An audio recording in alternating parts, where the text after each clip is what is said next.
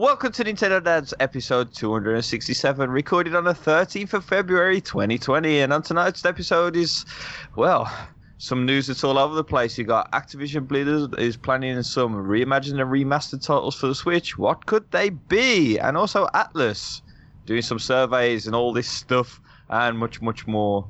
Jesse, get ready, because here we go.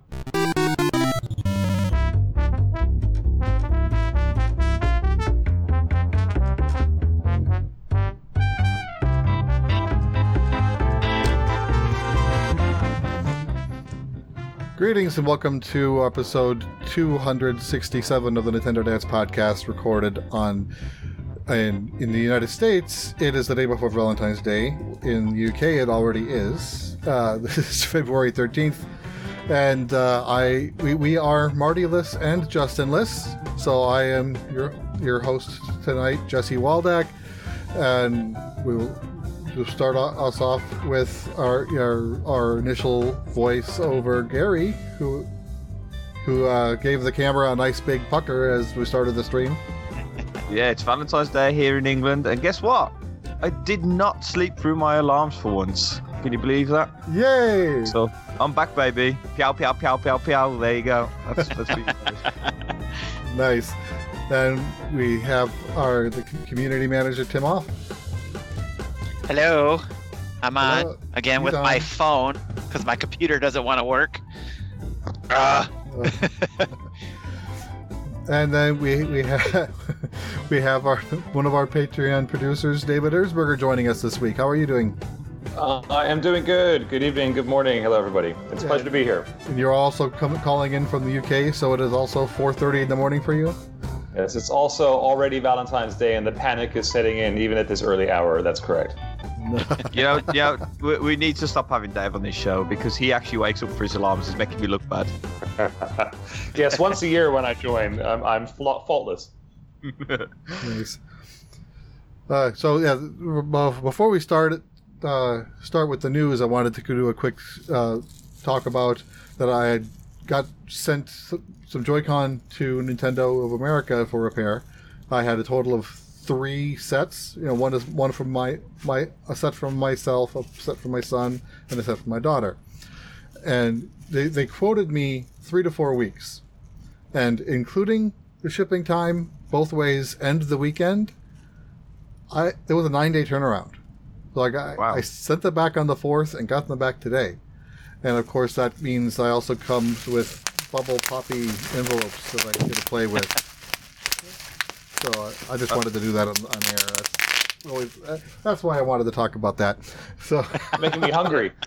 I sent some Joy-Cons off to repair for Nintendo UK, and famously we're not doing the whole free to repair Joy-Con things. But they actually did mine for free, but I sent like 4 pairs across. And the funny thing is the one Joy-Con wasn't the drift where the others were. It was actually that the side rail was broken. It didn't light up, or the SL and SR buttons didn't work. And when they sent them back, they sent the list of repairs for each Joy-Con, and surely enough, that one hadn't been fixed, but they did say they'd fixed the drift problem on it, which it didn't have. So I think they're obsessing about it themselves. They're like, everything's got drift. Right. And the funny part is, when they were... I had one repair order number, sent them a box of 6 Joy-Con. When they opened the box on Monday, they created 6 work orders, 1 for each Joy-Con. Yeah, and they then did that for me too. And then when they shipped it, they gave me 6 different UPS tracking numbers, 1 for each Joy-Con. And then Marty said, "No, they still put it all in one box," and that's what I did, get 1 box with the 6 Joy-Con in it. I just thought that was funny the way they handled that. Yeah, that didn't happen for me. They sent them in different boxes. Oh, you did get different boxes. Yeah, they sent them in like Nintendo branded boxes, and some came in like bubble wrap like yours, and others came in like these. I'm surprised they use Nintendo brand, because that's just asking for Ports Pirates. Yeah, well, they put them in like a shipping bag over the top of the box. Okay, yeah. My box, it was just completely generic. It was white with brown tape. It could have been anything. Anyway, so that was enough of that. Let's start with the news.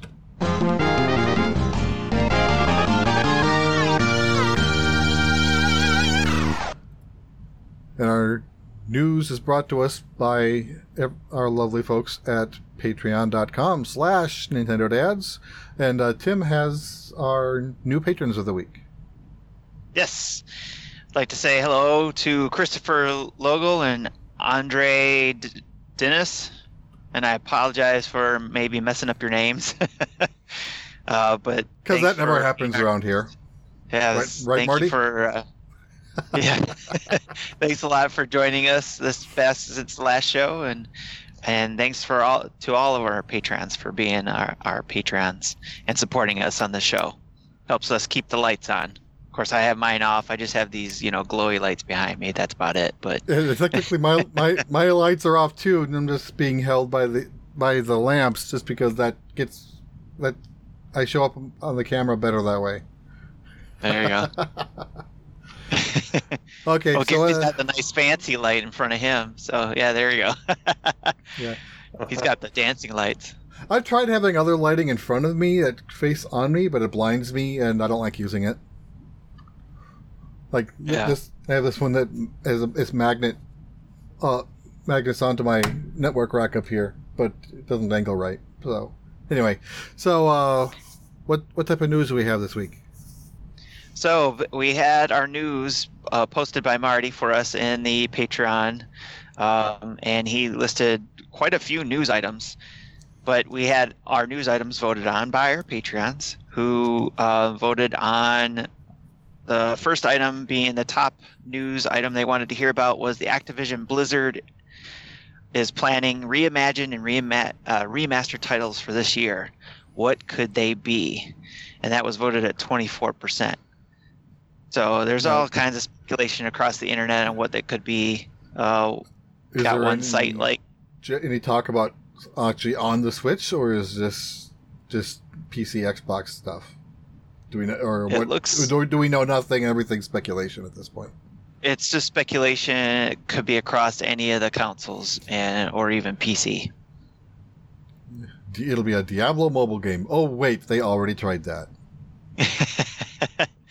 I think it could be. I know, if I remember correctly, I thought I heard they were working on a new Tony Hawk game, so it's possible that could be one. If not bringing over some of the older ones, which I think would be cool if they did like a trilogy of the better ones. But if they brought those over, or if they did do a new one using some of the old school formulas. Just as long as it's not the one that has the stupid accessory that you had to actually stand on and fall off of. Yeah, the Guitar Hero thing when everybody was trying to do accessories.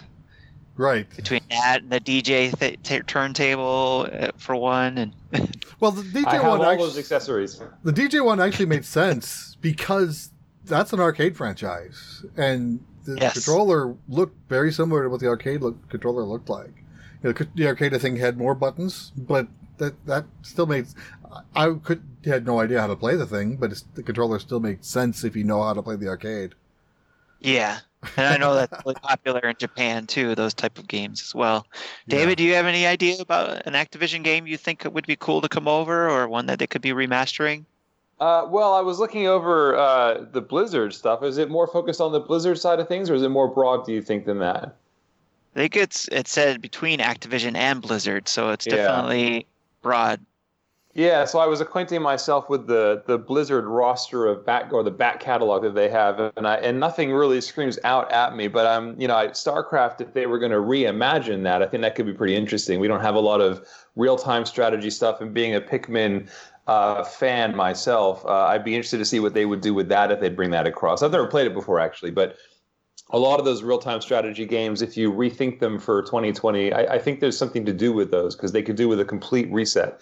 So I'd be interested to see what they might do with that. That would be the one I would be most interested in, because, Diablo coming across, World of Warcraft being reimagined, that's not going so well, right? So I think there's also not too much to pick from they haven't already tried to dabble with, I think. Yeah, I was also thinking StarCraft, but with Tim's already trying to throw money at the camera. Yeah, I was also thinking StarCraft, but, the recent release of the remaster of Warcraft 3 pretty much did everything wrong. So yeah, right. Yeah.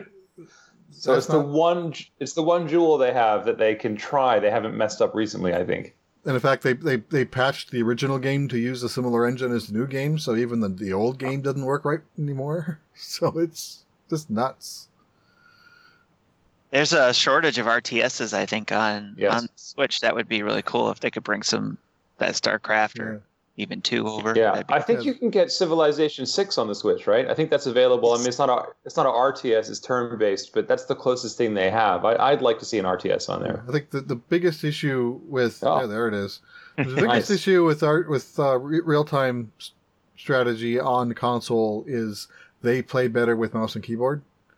And while definitely the Xbox can support it, and I know the Switch can support a keyboard, probably not a mouse, but and there was previous games. I think StarCraft was on N64, and other companies have tried it, and they've never been all that great. So if someone can figure it out, then they're going to get some sales. Yeah, I think a good example of a real-time strategy that actually works on the Switch is Bad North, although it is done as a bit of a smaller one because you only have a maximum of 4 squads. But they figured it out pretty well because the game slows down as you're selecting units, so it gives you time to sort of plan where to go. So there is ways around it, but as a whole, they suck with the controller, right? But I mean, this is kind of. It's a tough one to call because if you look at Activision's list of games, it's huge and a lot of it is very retro. Yeah. So, I think they did the Quake series, right, and stuff like that. So it's a massive. I think they may have the rights to the Quake series. I don't think they originally did them. I think that was Ed, wasn't it? Yeah. But they have the rights to it now. And there's a lot of like Atari games in there and stuff. So it's it's Activision started off as a spin as from people who broke off from Atari because they wanted, because at the time Atari wasn't crediting the developers in fear of other people eating them up, so they kept it a secret. But then we wanted to be recognized, so they started their own company, and Atari tried to sue them and lost, and they said no, they can do this, and therefore the third party market was born. Yeah, so it's an interesting one, right? Because we could all speculate that it's going to be, the newest this and that, but we might end up with just some collections of very, very old games instead. Yeah, I see buried in their catalog is Tony Hawk series, so I wonder if there's that's one that people are always crying out for, despite all the misadventures in recent Tony Hawk series. But that could be a temptation too strong to resist. I could well imagine that. Yeah, that's what I'm hoping as a trilogy. That would be cool. I want to see Pitfall 2 ported to the Switch. I mean, the one game that Activision has had, what was it again now? They had their fingers in something that I really liked. I can't remember what it was. Oh, that was it. GoldenEye 007, the remake. Oh. You know how I forget which was it Namco? They've been doing a lot of remakes on their classics like Pac-Man and a lot of their classic games. So I could see Activision doing something similar with their classics. Yeah, I mean, just having a quick look through the list now, they've got the MechWarrior series, they've got Medieval. There's a lot of games, Yeah, because there's a lot of collections out there. There's 2 Mega Man collections, a third one's coming. There's Castlevania. There's a bunch of arcade. They're missing out. People want this stuff.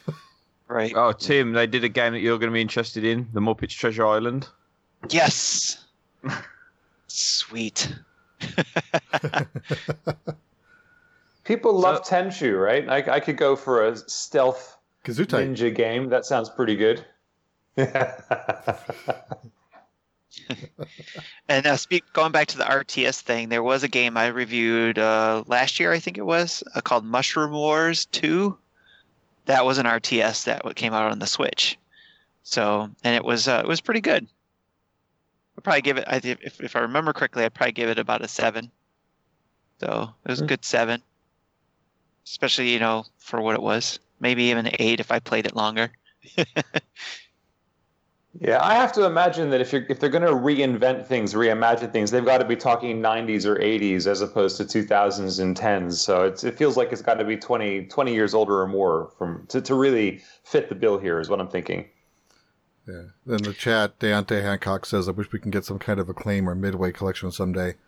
That'd be great. There's rumors of a Mortal Kombat collection coming out somewhere. I don't know if it's Switch or not, but at least there's some Midway. I don't know who owns the rights to Acclaim games anymore. I don't think Acclaim's still around. No. I mean, it's a shame because they had a hand in one of my favorite games of all time, which is Crazy Taxi, and I want that game on the Switch so bad. Get an actual steering wheel peripheral. Oh, I really wanted that Mario Kart Hori one, but the price of it, ouch, just for Mario Kart, not so much. Yeah, Acclaim filed for bankruptcy in 2003 and then was sold off to various people, which sounds horrifying. Yeah, well, it no longer exists in any way. Which means it's like a THQ situation where it just went to auction and all their IPs went to everywhere. Mm-hmm. Oh, that was a depressing way to end that. Do we have anything else here that might cheer us up? Yes, well, you got plenty of news items. I was going to mention, too, Midway. It looks like they were bought by Warner Brothers Interactive, so that's who owns that one. Yeah, and I think most of the original, like the Midway developers of the early mid-90s are now part of NetherRealm Studios, and they still make Mortal Kombat games. Right. All right, well, we'll move on to this. Ed Boon is still with the franchise. Of course. All right, we'll move on to the next item, which also got 24% of the votes from our Patreons, which is Atlas has asked fans if they want Nintendo Switch ports of their games, which sets a record high number of responses. And which I also say, duh. Yeah. Of course. With what I read on this, I think this was a survey done in Japan. I don't think it was here. And they like specifically spelled out, if would you be interested in Catherine, in Persona, in blah blah blah blah, and I'm like, who would say no? Yeah, this is kind of an example of what we were talking about last week, but Wonderful 101 Kickstarter. Sure, everyone's going to say yeah, but who's going to actually put their money where their mouth is? That's the big question. Yeah, I think they're playing with fire here because in the sense that if you ask people, do you want something, almost everybody says yes, to your point. But then when you say to somebody, will you buy my thing, hardly anybody gets their wallets out. So I don't know if this is more PR puffery or a real thing. But to your point, if you ask, do you want it in the future, then people will always say yes. Who's going to say no, right? Right. And I think, too, that they would use the latest game that's going to come out in Japan first, which is the Scramble game. Probably as a test bed to see, how popular that franchise would be on a Nintendo console. That comes out next week. Yep. And I hope it comes over not too much longer after that to the US and UK as well. So get that English translation. So that'd be cool. Yeah, for that. What little I've been able to piece together of the story based on the demo and using that Google Translate app on my phone, I'm interested in where the story goes, and I'm also interested in knowing how accurate what the translations were. Yeah, David, Gary, did you guys play that Scramble demo at all? No, not on my side. Okay. My son tried setting up a Japanese account so we can download it, but he didn't set it up right. And I'm like, oh yeah, you need to do it from the website first, not from the Switch. Right. Yeah. In order to tell the account that you are in Japan. So I think he'll try that again later, if he even remembers what the login. All right. I'm definitely if Persona 3, 4, 5 come out, I will buy them again. Whether I'll play them right away, I don't know. But I will buy them. Yeah. Yep. I will definitely buy one of them, maybe all of them, but for sure one of them. It just depends on what comes and at what time. So Scramble for sure when it comes over, English version. But then if they come out with one of the other Personas, then just depends on which one comes out first. I'll probably grab that one. So and then go from there.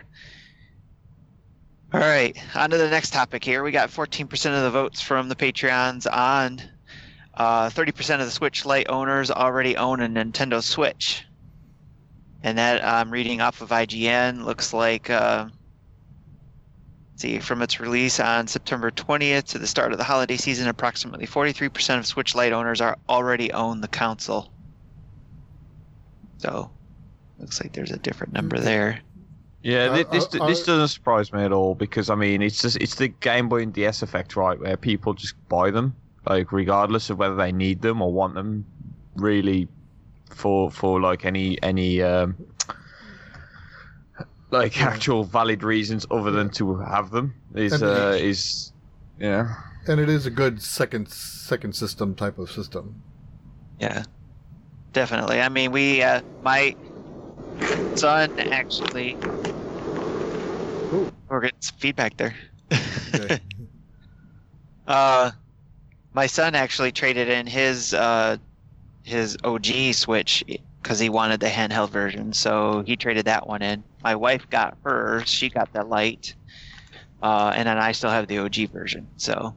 Yeah, I mean, I'm not surprised about it either. I think Nintendo knows its audience, and they know that a lot of us are, collector fans. So whether it's Joy-Cons or whole new Switch units, when you see those lovely colors on display at the shops, it's awfully tempting, especially if they've priced it so it can be a kind of a spontaneous buy as well, right? I mean, just about for people. So yeah. I think it stands to reason. But one of my own kids is thinking of venturing into the gaming space. He's 10, and there's no way I'm letting him get his hands on my Switch. So I think there's a lot of us who are thinking, okay, if we're going to do the family thing, a Switch Lite is the right way to go, especially for the younger ones. So I think it makes sense, and I think it's good business strategy as well, right? I mean, I think they need to keep growing their hardware sales, and PlayStation did it with the PS4 Pro, Xbox did it with the Xbox One X, and in terms of just making more things available and selling to the same people again. So I think it's all good from Nintendo, and it makes sense to me. Yeah, we talked about a few weeks ago that Nintendo sold 10 million Switches or in the last quarter or something. Maybe not that. Yeah. Was it that much? But yeah, and most of that is from holiday sales and the Switch Lite launch. So it's just crazy. So yeah, and what they've said they're not doing another Switch model or another Switch SKU this year. So I guess that's their message is the Switch Lites are good to go. This is the focus area for the year, and they've kind of set the dog whistle going for all of us to buy it as a second unit, right? They're clearing the way to any uncertainty getting in the way of buying more Switch Lites. I don't have one. I wonder how it is. Is it a good unit? I mean, I'm not prepared to sacrifice the big TV screen stuff, so I haven't gone down that road myself. But I'm curious if it's a good experience.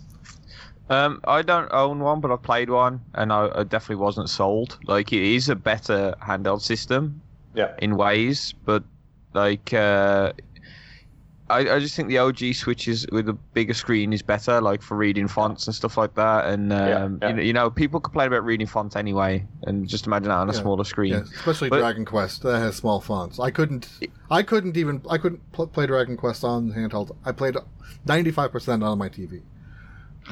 But it is a better built handheld system. I've just always got to worry about the Joy-Con drift. As we were talking pre-show, we were talking about Joy-Con drift, and I've already had a good couple of send-offs to Nintendo, so I wouldn't want to risk it with a Switch Lite. Yeah, that would be a nightmare in a Switch Lite, for sure. Transferring your profile is never easy at the best of times. Yeah. For a dodgy Joy-Con drift, that would be a massive headache. But I hear good things about it, but I just haven't been tempted to try it myself for all of these reasons, basically. Looks good, though. Yeah. Main reason why I haven't gone with the Lite is because I do too many recordings and streams, so I need the OG. Yeah, I'm holding out for a Pro when that comes out one of these days. That's what I'm jonesing for from a hardware upgrade perspective. I will definitely upgrade to that when that comes out. I think I've said that on the show once before already. Yeah, and Marty's been using his Lite a lot, and he seems to have been enjoying it. And he's been switching, if I understand correctly, he does switch a lot between the OG one and the Lite when he travels more. He takes it on the go, but then when he needs to do a recording, he'll go and use the OG. So, or the Switch Fat. Does it have a pretty instantaneous switch of your game saves between the two units, or if you got to do some fancy, upload, download? I'm officially moving to my new unit now. I mean, I'm just curious if it's a simultaneous experience. I haven't done it myself, but my understanding is you do have to traverse some menus around to tell Switch 1 to transfer this game's save file to Switch 2 and have Switch 2 to receive it. And then that sounds like the Nintendo I know and love. Yes. That sounds about right. Very much it's so. Tedious. It's doable, and people are saying that it works. If it's a cloud save capable game, it's probably faster, but you still have to go in and tell the cloud to update it from the cloud and then push it when you're done. So it's still not 100% smooth. All they need is that little Pikmin carrying the little baubles across, like with the old 3DS, right? That sounds about like a Nintendo situation. Exactly. Yeah. Exactly. Last time I did one of those transfers, it was like a 45-minute thing because I had so much data. Oh man. Oh boy. And my daughter is asking if I'm awake. I'm like, yes, I'm recording. Okay. Right, I was looking for the numbers, but I can't seem to. It's total numbers for the Switch Lite. It's not telling me. I don't think they've released the numbers split out yet. Maybe at the end of the fiscal year, so we won't know until April. Oh, it was in their report. I'm looking at it right now. There's of Nintendo Switches, the Americas had up till December 2019, 476. What is that? 1,000? Yeah, in the tens of thousands. So 4 million. Is that 4,760,000? I don't know why they grouped them in 10,000s because that is confusing. Yeah. But yeah. And then the lights were 2,090,000. Okay. So in North America. And then Europe had 4,790,000. Or did I read that wrong? Okay, so no, America was 6,850,000 regular Switch or total Switches. Oh my goodness, I'm bouncing all over the place. Never mind, I'm gonna stop reading this one. Too hard to read this document report. You know what you need? You need an update on your brain training. Yes. Once it comes here in the U.S., sure. Yeah. All right. So moving on to the next report or news item. Pokemon Home has released in the across everywhere, I think, right? So. Yeah, I think it's worldwide. It's free and premium tiers. It originally launched you can download it on the Switch, and then it originally was you can download them on mobile if you knew the URL, but they weren't searching yet, and then I think they're all searchable now. And I haven't downloaded it myself, and I honestly have no plans to. But my son has already downloaded it, and he dumped his Grookey collection. He had like 15 boxes full from when he was doing egg hatching. Transferred them all into Home, and started collecting all of his legendaries into Home. So I was able to see, which ones. It's very clearly marked which ones cannot be sent back to the games. There's like this big, red circle with a slash through it. So, and then some of them will have like a yellow caution exclamation mark symbol. I think those are Pokemon that are compatible, but they have moves that are been deprecated. So that when you transfer them over, they'll be missing a move or just be randomly assigned a different move or something. I'm not sure how they handle it. But so that a little warning saying that data will change, and once it's changed, it will not be unchanged. It's great that the Pokemon Company are letting you transfer stuff throughout these generations, right? Where other games just don't do it. It's amazing. For all the moaning and stuff about the what they called the Dexit, not having the national Dex and all this stuff, was like, I understand it, but at the same time, like it's got to be a lot of work transferring so many Pokemon, so many characters from generation to generation. But at the same time, it's so broken, right? Because of these reasons, like you say, moves get changed a lot, and stats get changed on these, and all sorts. So because as a programmer, I'm thinking of this as every generation probably has a slightly modified data structure that home has to know about and have a conversion to go from older to newer, and which is why then you can't go back. So like once something, even from Let's Go, once you put it into, if it goes from Let's Go Eevee to home, it can go into Pikachu, but once it goes to Sword, you can't go back to either Pikachu or Eevee because that'll change the data. Yeah, there's got to be a lot of work behind the scenes on this. Like, you got to appreciate that. And even if it is a bit broken, like, it's just a miracle that they get this sort of stuff working in the first place, right? Yeah, I mean, like you said, being able to go back to all those old games one way or another, going through bank or whatever to get it to home is amazing. To be able to, like you said, just the connectivity between all of these games over the years is truly amazing. Yeah. And I was saying too that I thought that the home was going to be the new national Dex. So because we didn't get it in this new game, that's effectively what they are doing at least now. Because I don't know if we'll ever have a game that has a full Dex again. Home is your Dex, right? Yeah. As much as people don't want to hear that, sorry. Well, that's what I kept trying to ask everybody, but nobody didn't want to hear it when I was asking. Like when everybody was up in arms about the not getting the full Dex, I was like, well, isn't that what home's for? But nobody, right. I just kind of got brushed off. And even Sun and Moon is kind of the start of that. While every Pokemon every Pokemon up to that point could have been in those games, there was no national Dex. In previous games, you finished the regional Dex, and then they upgraded you to the national Dex. But there was no national Dex in those games. Right. And now it's actually, it's restricting access to some Pokemon. It is what it is. Kind of off on a side note, with everybody complaining before the game came out about this, and we were just wondering, with all the huge sales that they had on it, was it 16 million copies sold between the time it was released and that report? And everybody was kind of wondering, well, everybody was complaining, but then they still bought it. Well, I was thinking we have... Yeah, that was like 6 weeks.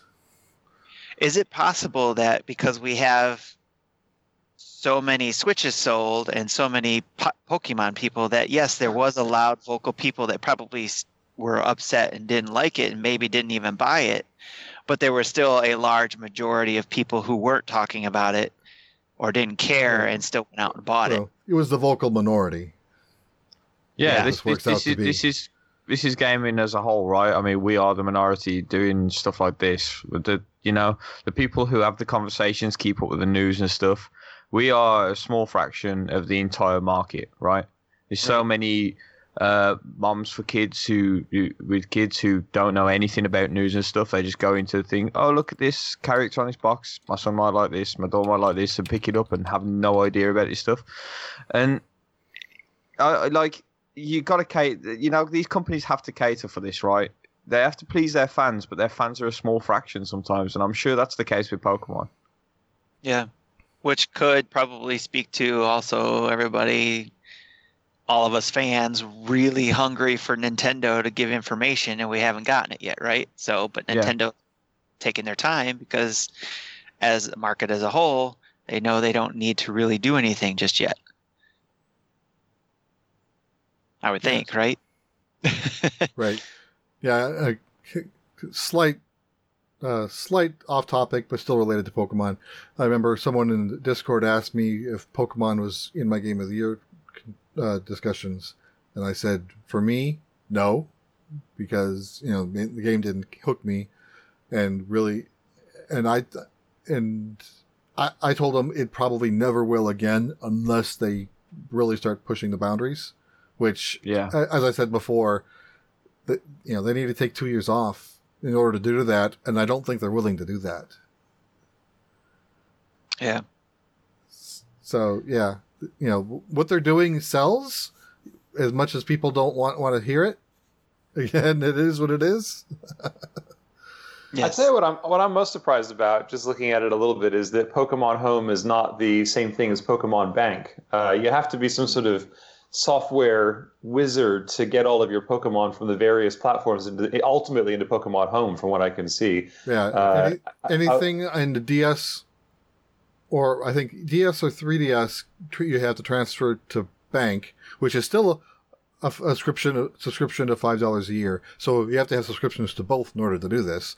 Wow. And then once you have it in Bank, you can transfer it into Home, and then do everything else with it you can from there. I mean, I suppose the subscription costs are relatively low-ish, but I mean, they start to pile up over time, right? And there's a lot of inefficiency in there as well in terms of remember to renew this, don't forget to renew that. And imagine if you got a bunch in Bank and you forgot about it. I mean, it feels like it's fraught with risk. But I was asking one of my kids if they were going to get it, because I dabble in the Pokemons, but I'm not maniacal about it. Whereas my older son, he is. He's played a lot of the games over the years, and he told me that. And he's, by the way, he gets these things. He's quite clever on the software systems. But he says, he just likes to catch them all with every new game. So there's going to be that kind of audience as well. But it's wow, what a hassle to move everything from the different platforms into the different software systems, get those connected. You need a whole multi-page guide to make it happen. And I've seen those multi-page guides. Yeah, they exist. When Leaf Green and Fire Red came out, I went to 2 events. So I got an original Deoxys and original Mew. And there's no way they're ever leaving those games now, because right. Yeah. I'm not going through all that just to get them onto this new system. It's even worse to get them off of Gen 3, because you have to go through from 3 to Gen 4 on a DS, a non-DSi DS, because you need to have the cartridge in the game. On the bottom, and then transfer that to Bank. And yes, I'll forget that. I mean, especially being as Mew and Deoxys are released like every other day now, with the way Pokemon is with its legendaries. Mm-hmm. Especially if I don't think you can. They'll let you transfer Mew out of Pokemon Go, but definitely if you have a Deoxys, that's definitely transferable. Though Go isn't compatible yet, but will be in the future. Mm. All right. Well, let's get on to the next news item. We got Animal Crossing New Horizons will support the Switch Online smartphone app. What can we expect from it? What do you think it's going to do? A lot of people are ignoring it and using Skype. All right. Yeah. I only installed that app. I have absolutely no use for it. Like, everybody was saying, I think there was a lot of defenders when Splatoon used it and you could buy all the gear off it. Like, no, it's a good thing. It's a good thing. Yeah, it's a good thing for 10 minutes. And then once the novelty wore off, that was it. Like, I never used it again. Never used it for voice chat again, because it was way worse than Discord was. I think they're clinging onto this app. And it's clearly not working, so I don't know why they don't just drop it now. What are you guys' opinions on it? Is you as negative towards it as I am? Yeah, you go ahead. I was going to say I don't use it much either. I think there could be a lot more capability they could give to it. Especially one idea I had before was taking what they did in with Smash Brothers with the video content and being able to connect it with the app. I thought would have been a lot more usable, and also being able to utilize the app to do more between the games as far as sharing and things like that. So, okay. Sorry, Dave, go ahead. Go on. I was going to say, I'm just reading a quick story about this on NintendoLife.com, and the first line of the story is, "It's easy to forget the Switch Online smartphone app is a thing." And that's the first. Hold up here too. Yeah, I'd agree with that. And the only speculation about what it might do is that it might allow some sort of voice chat, in-game voice chat, which just makes me laugh, because I don't think I would want to ever talk to anybody in Animal Crossing except to say, "Get off my island and stop chopping down my trees."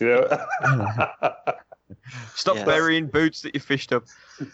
Well, you see, I mean, I'm an Xbox owner, right?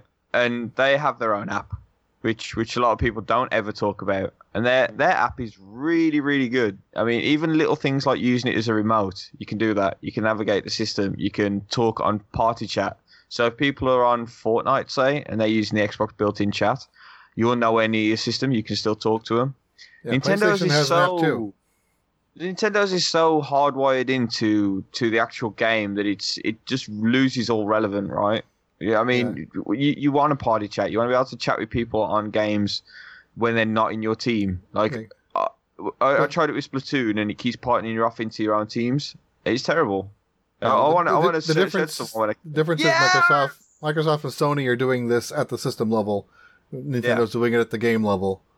Yeah. And I think they may have wanted to avoid it at the system level to preserve system resources, but really, voice chat I don't think is that intensive. Yeah. I mean, this is the thing with the Switch, right? Because the DS can do it. This is gonna rub some people the wrong way when I say this, I think. But this is the thing with the Switch. It's got an amazing library of games. It's a really good hybrid console, right? It's great as a handheld, but it's terrible as a home system. It's really bad as a home system. Oh, yeah. It's got so many features missing. The Joy-Cons are terrible. They break all the time. The build quality of the actual system's really bad as well. And to me, the worst thing, regardless of all the badly built parts and stuff that are on the Switch. I mean, you turn mine on now and it says like an airplane taking off until the fan warms up. But the worst thing they ever did was the voice chat, right? It's great when you play Fortnite and Paladins and all that sort of stuff, and you can just plug a headphone in. It's brilliant. It's great. Why not? Why just not unlock that for everything else, right? And it wouldn't be too hard to do. It's just a firmware update that should make that available. Well, there's nothing more condemning about this than the fact that they've announced the compatibility and not bothered to say what it's going to do. That says everything for me, actually. You know what? Probably what I think it is, now that I think about it, Nintendo doesn't want to pay the licensing fee on that. They want to leave it to the developers to do it at the game level instead of the system level. So I mean, going back to this, Nintendo's done this before. 3DSs originally could play MP3s, and they took out that capability because they didn't want to pay the licensing fees per unit. I mean, going back to this, right? It's great, I suppose, that there is some sort of extra stuff to Animal Crossing, but again, we don't know what it is. But we don't know what's going on with Animal Crossing anyway, right? We know little tidbits that come out here and there, but for the majority, we're still in the dark about a game that's coming out pretty soon. So it'll be interesting to see. Weeks. Like, I want them to make the app good. I do. I want stuff to do on the app. Like, I remember having, I don't know if it still works for the Switch version, but Assassin's Creed Black Flag, and you could play a mini game on the go. Like, that's what it needs. Little fun mini games that have some sort of connectivity to the main game. Brilliant. It's like the little Dreamcast thing that comes out of the controller. Oh man, that thing was the best. I tell you. In the chat, the Deontay says that he would like to see the Switch Online app updated to access eShop. Yeah, just that. Right. We can do that on the hard. website. Just open. Yeah, it's a browser already. So just open a browser to Nintendo.com, or what it would vary by region. But yeah, I buy most of my games through the website and then just say push it to my Switch. I buy very few games from the Switch directly. And like one thing that I do on the website quite a lot is this is a little bit of inside baseball, as you guys would say it. I don't know what we'd say, inside football. That just sounds wrong. But basically, you get codes if you're reviewing games, right? And I redeem them through the website, which you could also do on an app if they did an app. So, yeah, I think that the base level app is like missing the most basic features, which is to be able to look at your account and buy stuff. I'm not sure we can redeem codes on the website in North America. I know the Wii. Yeah, we can. I do it all the time. Okay, I must have never seen that function. Like, I used to do it all the time on the Wii U, but I've never tried it on the Switch. It's hard to navigate to the initial page. Once you get there, you need to bookmark it. Yeah, I bookmarked it because of that reason. Yes. So, but speaking of which, the differences, especially because, signing up for a UK profile and a Japanese profile, I can see some of each one of those, how each one of those regions does the eShop, or at least the website version. And there's still a lot of things like between I'm sure you guys could say the same thing for you guys, what you see in North America's version that you guys could be missing. But it seems like there's no consistency between each of those, how they present the information online, where if you go to Xbox, there's a consistent message. If you go to PlayStation, there's a consistent message. It's very frustrating to see you got 3 different regions with 3 different messages or 3 different ways of presenting that same information, where I think we've kind of got beyond that. I understand why they did it back in the day, but I think they're even in eShop, sometimes they'll slow roll a new menu item, like it'll appear in Japan first. So like I normally figure out what I want to do by looking at an English eShop first, then going to Japan and following the steps, and then I'll see an extra item. I'm like, oh crap, which one do I want now? Is it the 5th from the top or the 2nd from the bottom? Yeah, there's a difference between the European and American one, right? And I think it's just the wording that they use. Wasn't what we have? One of us has current offers, and the other one has sales. You had, and I think for a while you had featured apps and we featured games, and we didn't. I think we do now, but for a while we didn't. Yeah, maybe one of these times when I can find the time, I'll try to show the differences that I noticed, try to compare it, but. That's pretty much it for that news item.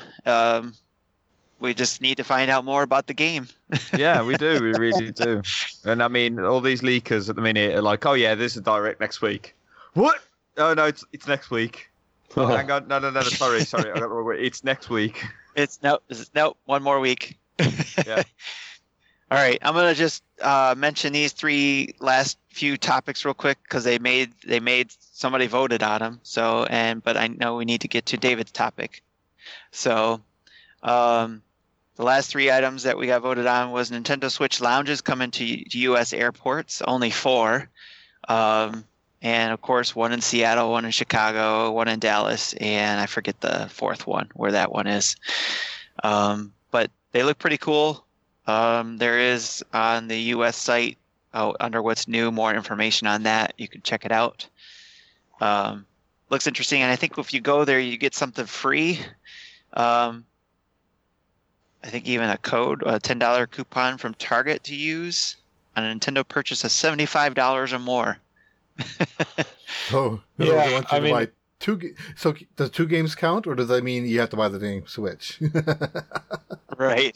Yes. Oh, and the other one is Washington D.C. Dulles, the airport in Die Hard 2. So. Well, I'm sort of bullish about this one in the sense that I'm kind of excited by it as a thing because I'm massively cheered up whenever I walk past a Nintendo display anywhere in the world, and to have them in airports feels like a good thing to me, and those are good airports to have those. But I'm looking at a picture of one of these online, and the sparkly, new, happy-looking, comfortable Switch zones that are in the models look great, but I can't help but wonder what they'll look like after about 3 months of people having their Big Macs and Cokes, and I have to maintain them. I think I mean, if you ever go to any gaming events and those are just like 3 days long, by the time when the last day rolls around, the controllers are battered, like they are wrecked. So I can't imagine what these are going to look like, especially when everybody likes a pre-flight Burger King. Yeah. Yeah. But I think it's a good idea from a visibility perspective, and they will cheer me up. So I'm excited about it. Mm-hmm. Especially for Dave, you sound like somebody who travels a lot and with business and stuff. So I'm sure I could definitely see that being a positive for you. I probably travel on business probably once a year if I'm lucky, maybe 2. Yeah. And to none of those airports. So, but they're only going until the end of March. So who knows? Maybe they'll move the airports around too. And there was one other thing I caught too that you get if you decide to order something while you're there, a Nintendo Switch or a Lite, you receive a free carrying case with your order. Oh, nice. All right, moving on to the next one. We've got our latest additions to NES, SNES, Nintendo Switch Online games. And that would be... And before you say them, the fact that it was the second to lowest voted item, probably a hint that people don't care. Yes. According to Eurogamer.net, the 4 games we got is, what is that? Super Tennis. If I can read that right. It's blocked. Number 2, meanwhile, is that? I can't see it. All right, so the other one is Poppin' Twin B. Oh my goodness. Those are Super Nintendo games, and then for NES, there's Eliminator, Boat Duel, and Shadow of the Ninja. Yeah, they have scraped the bottom of the barrel, burst through the bottom of the barrel. They're under the table and in the basement. I have no idea what's going on here. I don't think I've heard of any of these. Oh, I've heard of Twin B. I didn't realize there was a sequel. Right. Yes. Yeah. And then, go ahead. Well, you know what I really want them to do at this point, and I wish they would do it, and I don't understand what's going on, but NES Remix on was it 3DS, I think? The remix, those were amazing. So if they want to, go through the a little bit of that catalog differently, why not bring the remixes over, They're the 2 ports that I really want. Yeah. I really those do. were They were really good. They were masterful. They reimagined the best parts of the gameplay of some of these older games. They cut them up in interesting ways. There has to have been a lot of work that went into all of that. So if they're going to bring over Pop and Twin B, just give me the remixes. What are we doing here? Yeah, they even and for people who hasn't never played the original game, going through the little mini games kind of taught you some of the tricks in it, including like how turtle tipping in the original Super Mario Brothers.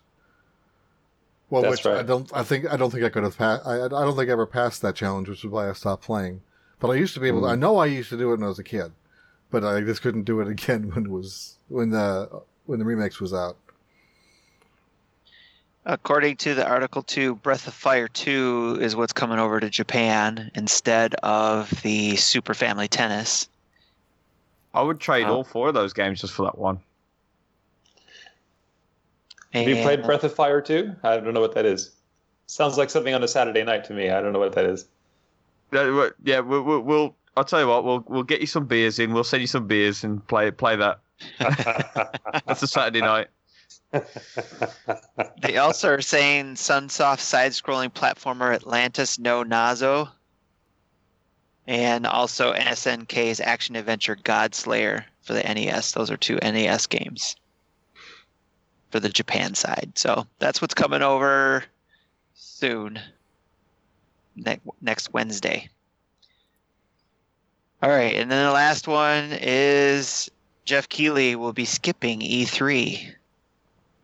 Not a lot of votes for that one. I think 1 vote for that one, but it was pretty popular on Twitter today. So, but he has decided, based on news that he was aware of, I guess, from the post that I saw, that he would not be attending. He chose not to attend E3. He said a ton of factors why he didn't choose to go. I just don't really feel comfortable participating given what I know about the show as of today.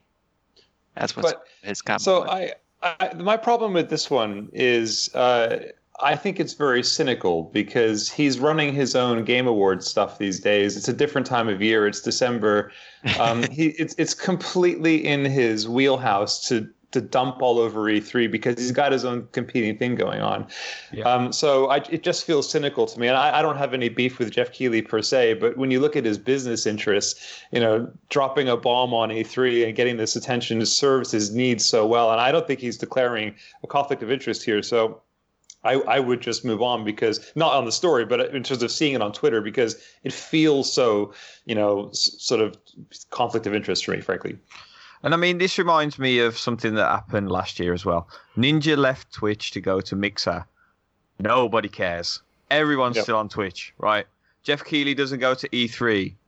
What's that got to do with me? What's that got to do with you? Right. Jeff Keighley's just not going to E3. Does it really matter that much? It's one person. Like, there's so many people involved. The people that it may impact are the people not going to E3, watching the coverage that streamed over the internet on the show that Keighley used to host and would bring in people for interviews.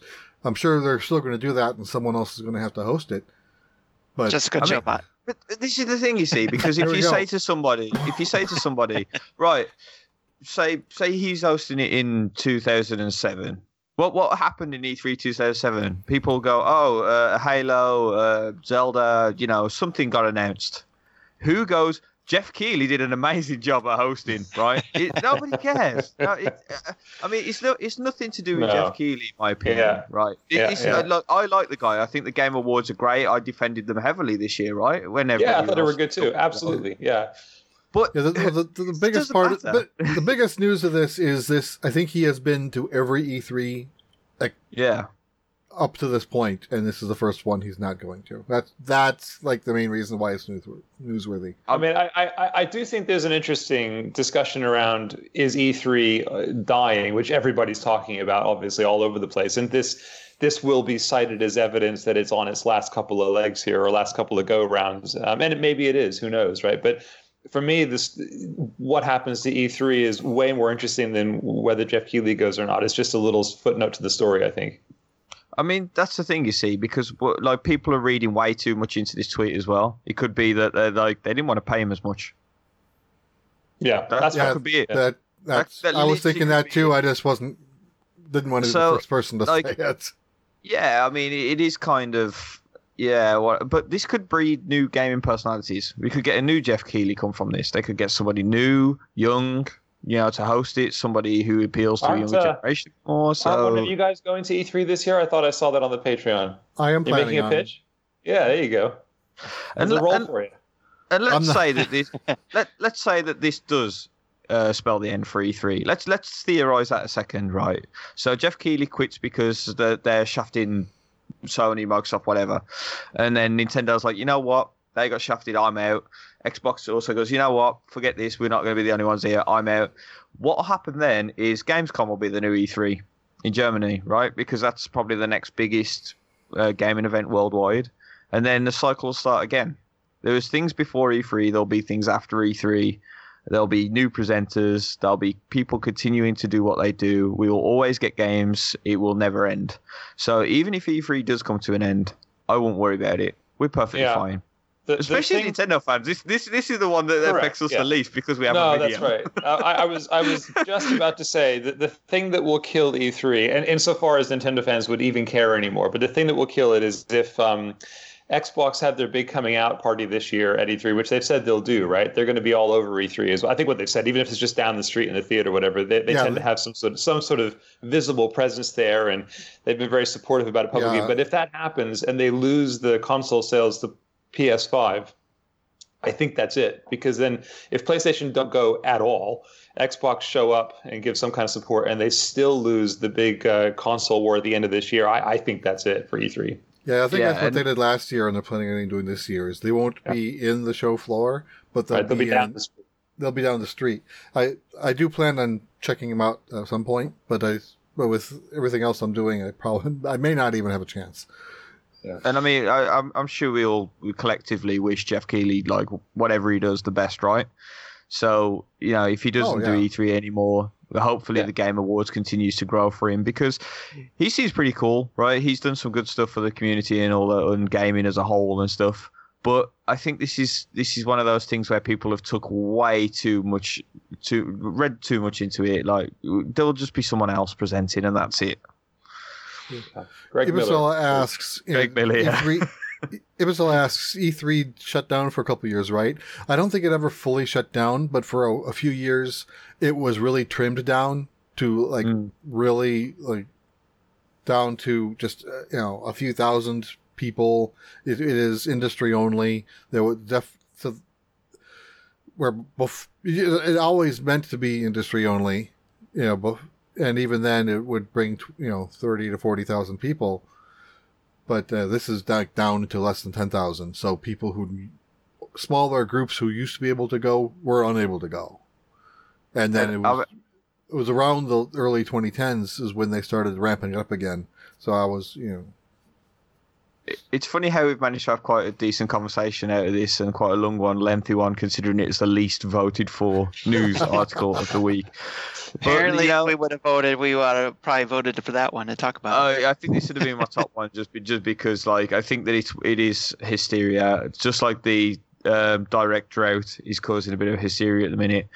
But I mean, this just goes to show the future of gaming and media as a general, right? The internet's accessible to everyone. Everyone has push notifications, so why not just do a video rather than spend millions and millions and millions converting a convention center for the couple of thousand people that turn up, when you could have your millions of people worldwide tune into something instead. Well, I'm sure that we could spend a lot of time talking about E3, maybe even recommendations and how we could fix it. But I don't know if we have enough time for this show to do that. Maybe I could do it on the dinner table show where we talk about how we could fix E3. That's a good idea. Lots of ideas for that. That's a good idea. So, next, normally on the docket, we would have rumors. We're going to say Nintendo Direct next week, right? Because that's been the rumor for the last God knows how long. So. Yes, rumor. My uncle at Nintendo says for sure next week. Yeah, next week on a Tuesday or a Thursday. Yes. So, but before we get into what we've been playing, I believe, David, you brought us a topic. Yeah, I thought it would be interesting to at least discuss here on the podcast, maybe get some feedback from folks who are maybe joining through Discord around and a pretty... I thought, stunningly insightful, interesting little nuggets of information podcast that went out. It was little remarked upon at the time, featuring Reggie Fils-Aimé joining a podcast called Present Value. This podcast, I think, looking at it, got recorded before Christmas, sometime in the middle of December. I can't quite tell when it got put out on podcast services. It looks like end of December, maybe early January. But it's a podcast where Reggie Fils-Aimé talks about, it's only a 55-minute podcast. It's not that long, but coherently and pretty compellingly about what he did at Nintendo between when he joined NOA in 2003 and when he retired in April of last year. And if you think of that 15, 16-year period as being maybe the second golden age of Nintendo, not without its potholes. They do talk about the Wii U, by the way, but it's that interview with Reggie Fils-Aimé is well worth a listen. And if people have a chance, I'd recommend they do it. But if they don't, I pulled out of there, the sort of top 5 most interesting things that Reggie had to say about his time at Nintendo, and it's kind of fascinating because, he is pretty charismatic when he's talking. He's clearly a very smart guy, and not just in a corporate way. He's just clearly pretty brilliant, frankly.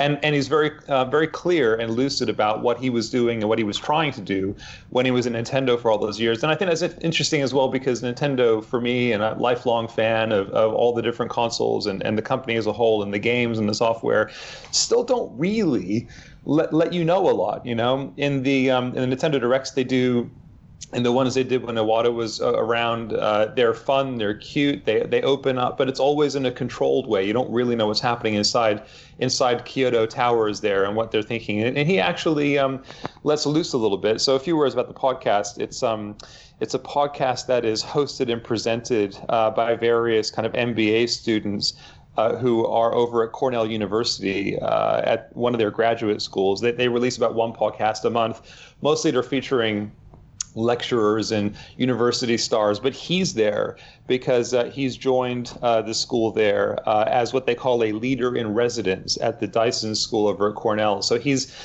clearly being interviewed on the podcast in his capacity as a leader in residence at the university, but he's of course talking about Nintendo as well as some of the work he did at Pizza Hut, MTV, and so on. So it's well worth a listen. But I did note some of what I thought were the 5 most interesting things he had to talk about, in case listeners here don't have a chance to get into it or can't find it maybe. So I thought it'd be worth talking about. Did you guys get a chance to listen to it? I had no idea about it at all.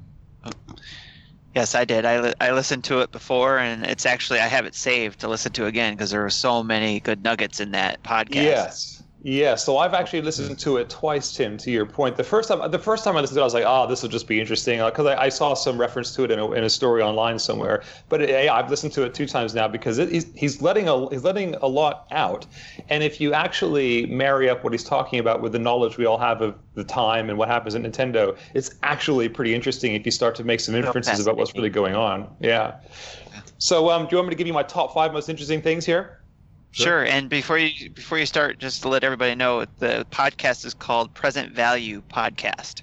So if you want to look it up and listen to that, it was, like I said, for fans of Reggie, it's a great listen, but also for anybody who wants to get into the same field in PR, communications, marketing, I think it's great business views on that side as well. Very good. So here's my top 5 interesting Reggie facts, or at least Nintendo facts via Reggie from least exciting to most exciting, at least to me personally. So the 5th one I noticed here is the Switch would definitely not exist in its form that we have today had there not been a Wii U. And I'll always remember the podcast you guys did back before the Switch came out, when it was still called the NX or whatever. And I think you had Adam Lennart and others doing designs as what it would look like. And there was a lot of speculation, right?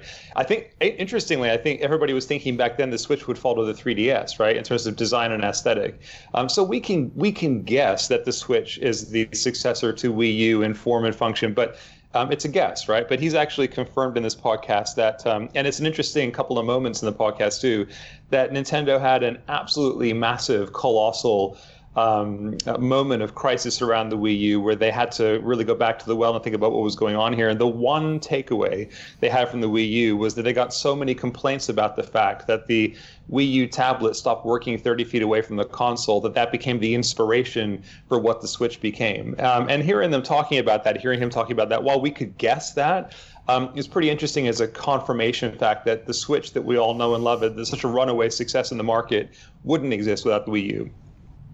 Yeah, that was great to hear that.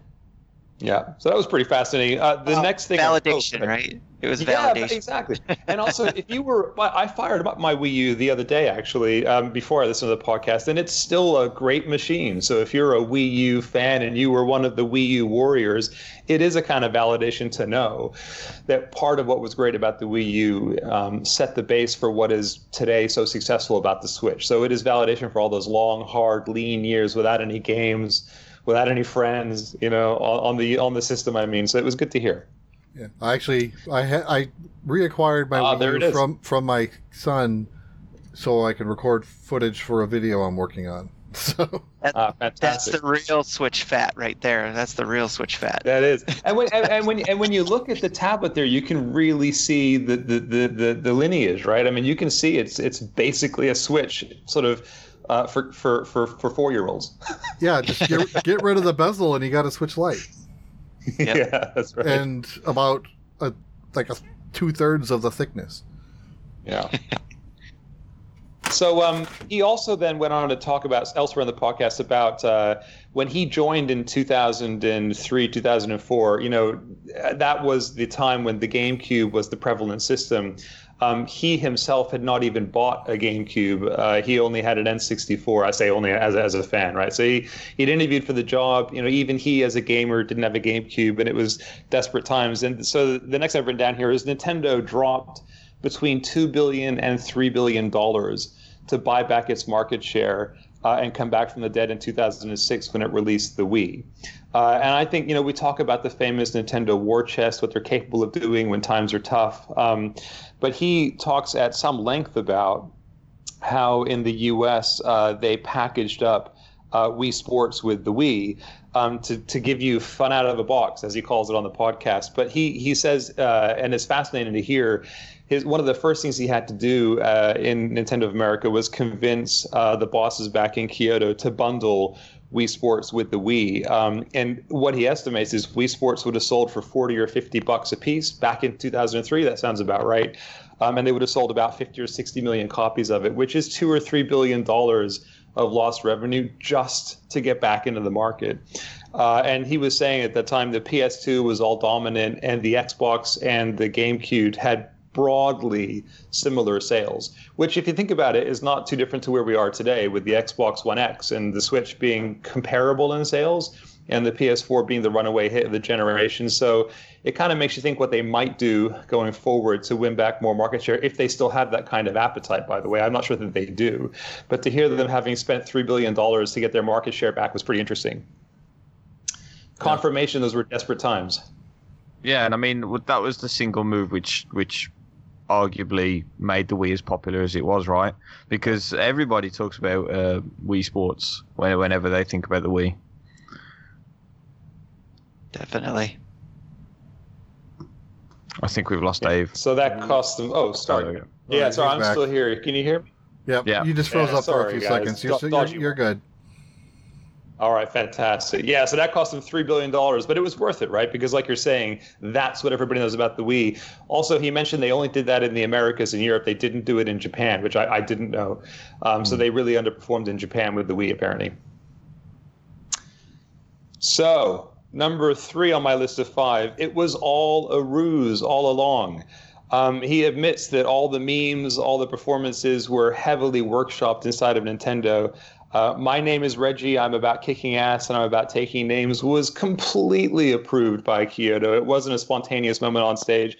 Also, My Body is Ready was something he rehearsed with Bill Trinen endlessly before he went on stage. And again, I think we kind of knew that, but I always like to imagine that he walked out there and said, I'm going to go crazy on this audience, you know? But it was all definitely show business. It was all approved by Kyoto, and a lot of it was workshopped for effect. But it was just interesting to hear him talk about that because his legacy as a meme machine is something that I think a lot of us are really fond of. But behind the scenes, it was all a ruse.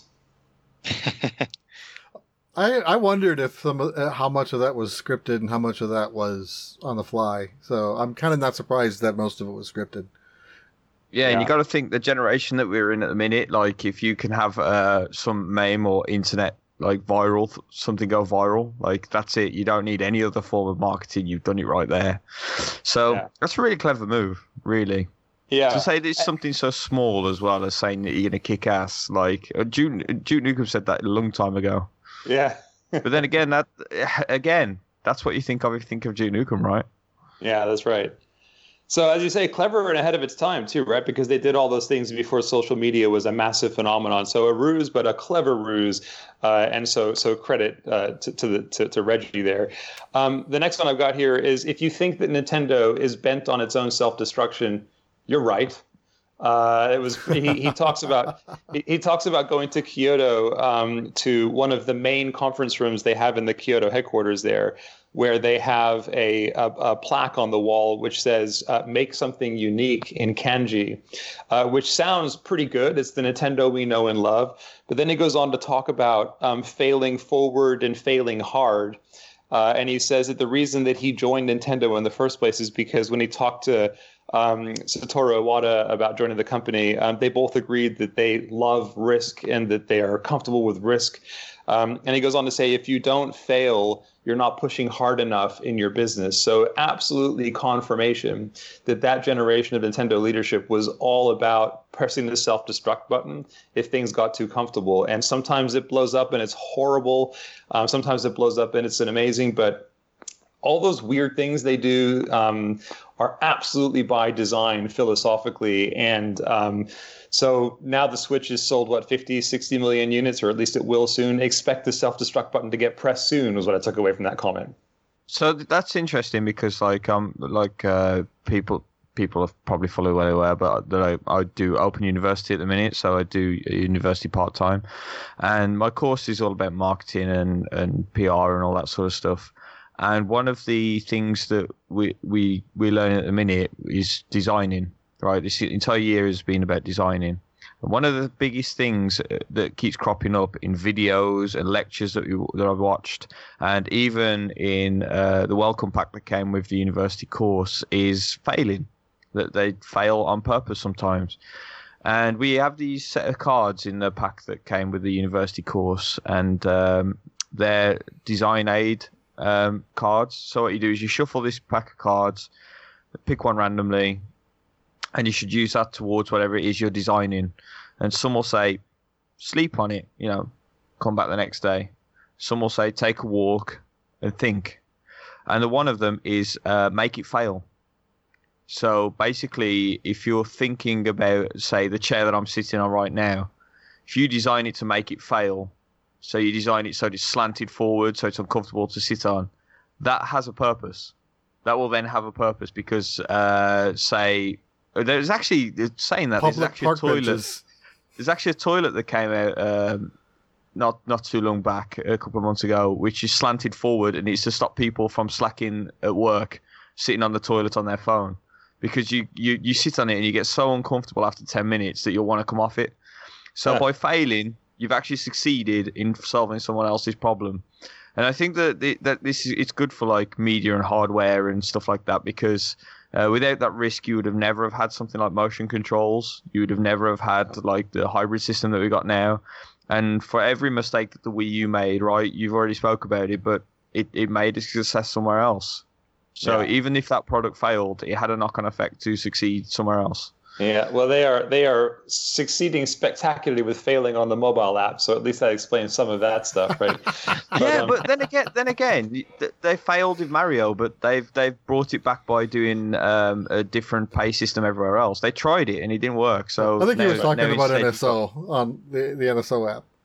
Yeah. Sorry, just that one in particular. Yeah. Oh, okay. I thought you meant just in mobile in general. I was going to say, I mean, look, fail with Mario, and that's bred like a subscription service, which everybody loves. Yeah, he says the moment that he for those who those not watching on YouTube, he just had the funniest looking face as he said that. Right. But on that second to last point, he says he and Iwata forged their bond in their first interview call because Iwata said Nintendo doesn't run away from risk, we run towards it, which filled me a little bit with awe and a little bit with fear. Yeah. So that's so heroic. It's such a heroic quote. Like that's something we could all dream of having on our gravestones one day. Me working at a bank, you would never hear any executive say that. No. Yeah, exactly.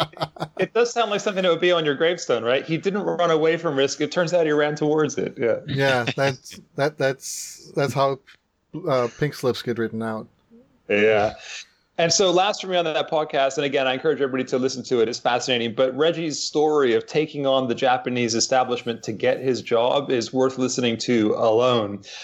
He would have been interviewing for his job. I did a bit of research on this with a guy called Minoru Arakawa, who was the president of Nintendo of America at the time that he joined in 2002, 2003, that sort of time. And in the interview process, he demanded to speak to the president of Nintendo itself. Which, of course, was Satoru Iwata. But the guy he would have been going over the head of, this Minoru Arakawa guy, was a player in the Japanese scene. And he doesn't talk about this in the podcast, but when you hear him talking about the process, you can hear how tense this was as a moment in his life. Minoru Arakawa was the Nintendo of America president who, of course, was credited with naming Mario. It was his landlord who was called Mario. He was married to the daughter of Hiroshi Yamauchi, who was the third president of Nintendo. So, I mean, that is a time in Japanese business history when things were tight, you know? Yeah, and it was a family company. And it was a family company. And to go and to say to that person, I'm sorry, I can't accept your job until I talk to the big guy in Japan. I mean, that's a big moment. And his story about that is absolutely fascinating. So, you know, so Reggie was a hardcore player, and Nintendo was apparently in dire straits and desperately needed him, and he played that for all it was worth in the interview process. And if you're ever interviewing for a job or making a big move in your life, listening to him talking about how he took on the Nintendo establishment and some of the fallout from that is absolutely fascinating. So Reggie was a player. We thought it going in, you know it coming out. Yeah. So kids, if you're listening right now and you're going for your first job, just walk into that McDonald's. I want to see the big guy. Who are you? You're not Ronald. Where's Ronald McDonald? Where's the clown? Right. So yeah, I think you can do all that if you actually went to the same university as well. So just make sure you've got the credentials on your resume first, I guess. Yeah. So I downloaded the podcast. I'll give this a listen at some point. For those checking it out, again, it's the Present Value Podcast. It is episode 26, which has a release date, a publication date of December 28th to help in your search. Okay, so thanks for bringing that, David. Yes, well, my pleasure. Right, so let's talk about what we've been playing.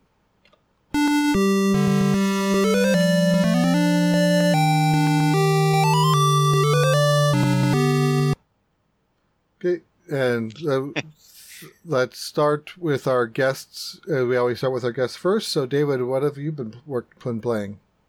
All right. Well, thank you. I'm going to start with one non-Nintendo game for a good reason and then talk about what I'm playing on the Switch at the moment. So that's perfectly fine. All right. Well, earlier this year, I finished Death Stranding. It was my 6th ever platinum on the PS4. And actually, Gary and I swapped a couple of notes about this on Twitter as well. I absolutely loved Death Stranding, and it's one of those games that, of course, if you haven't got a PS4, you won't be able to play, but it divides the audiences. The reason I want to mention it here is one of the reasons why I fell in love with it so much. About 5 or 6 hours in, it struck me like a bolt of lightning that it's absolutely a love letter to Breath of the Wild. So much of the gameplay, so many of the mechanics, so much of what Hideo Kojima is doing is it was being, you can see that the game was being written and developed at the time when Breath of the Wild was hitting the market. Because if you can see it, you can go there. There's hot springs action going on, just like you're going to the volcano. So it's very much an industrial strength Breath of the Wild. And if anybody's on the fence about playing it who has access to play it, you like Breath of the Wild, and you wonder what it looks like with big mechs involved and warfare with crazy dead things, it's worth giving it a play. But I love that game, and it's very Nintendo friendly, I would say, if you're of that mindset. And jarred babies.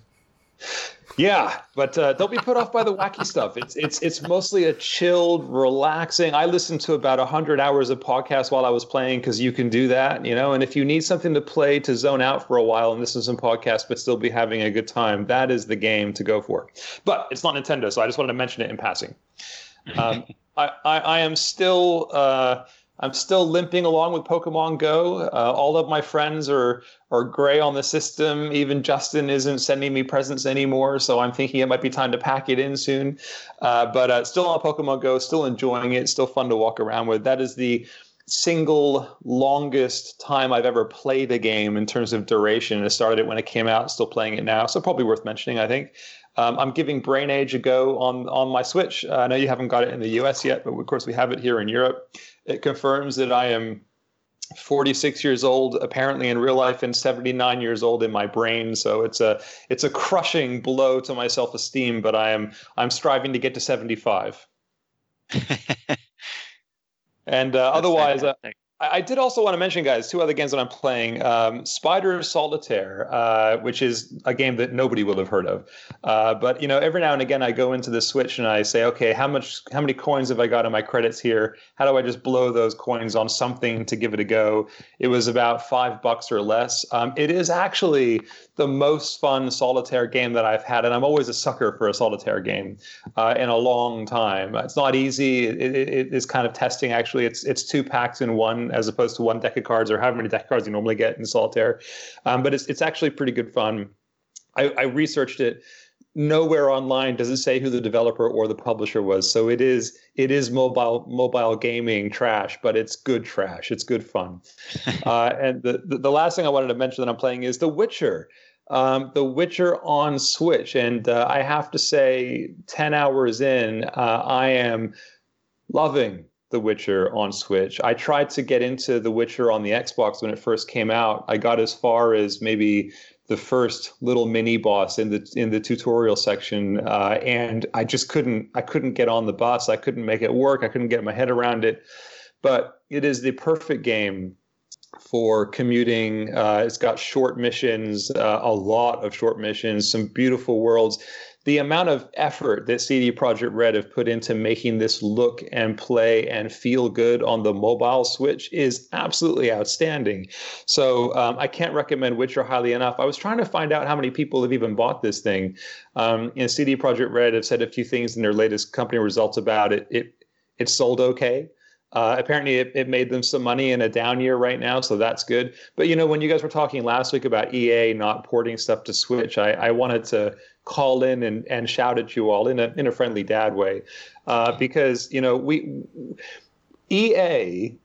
it's easy to dump on these guys, and everybody likes doing it, right? But they are 100% right when they say that all of the big sellers on the Switch are Nintendo games. And what the reason I was getting so agitated last week when I was listening, and I was glad I was coming on this week, is because if we as Switch owners don't buy The Witcher, which is lovingly ported, a beautiful game and amazing to play, we don't deserve all these other ports. What are we doing, So I have to urge everybody to get out there and buy some Witcher because it's amazing.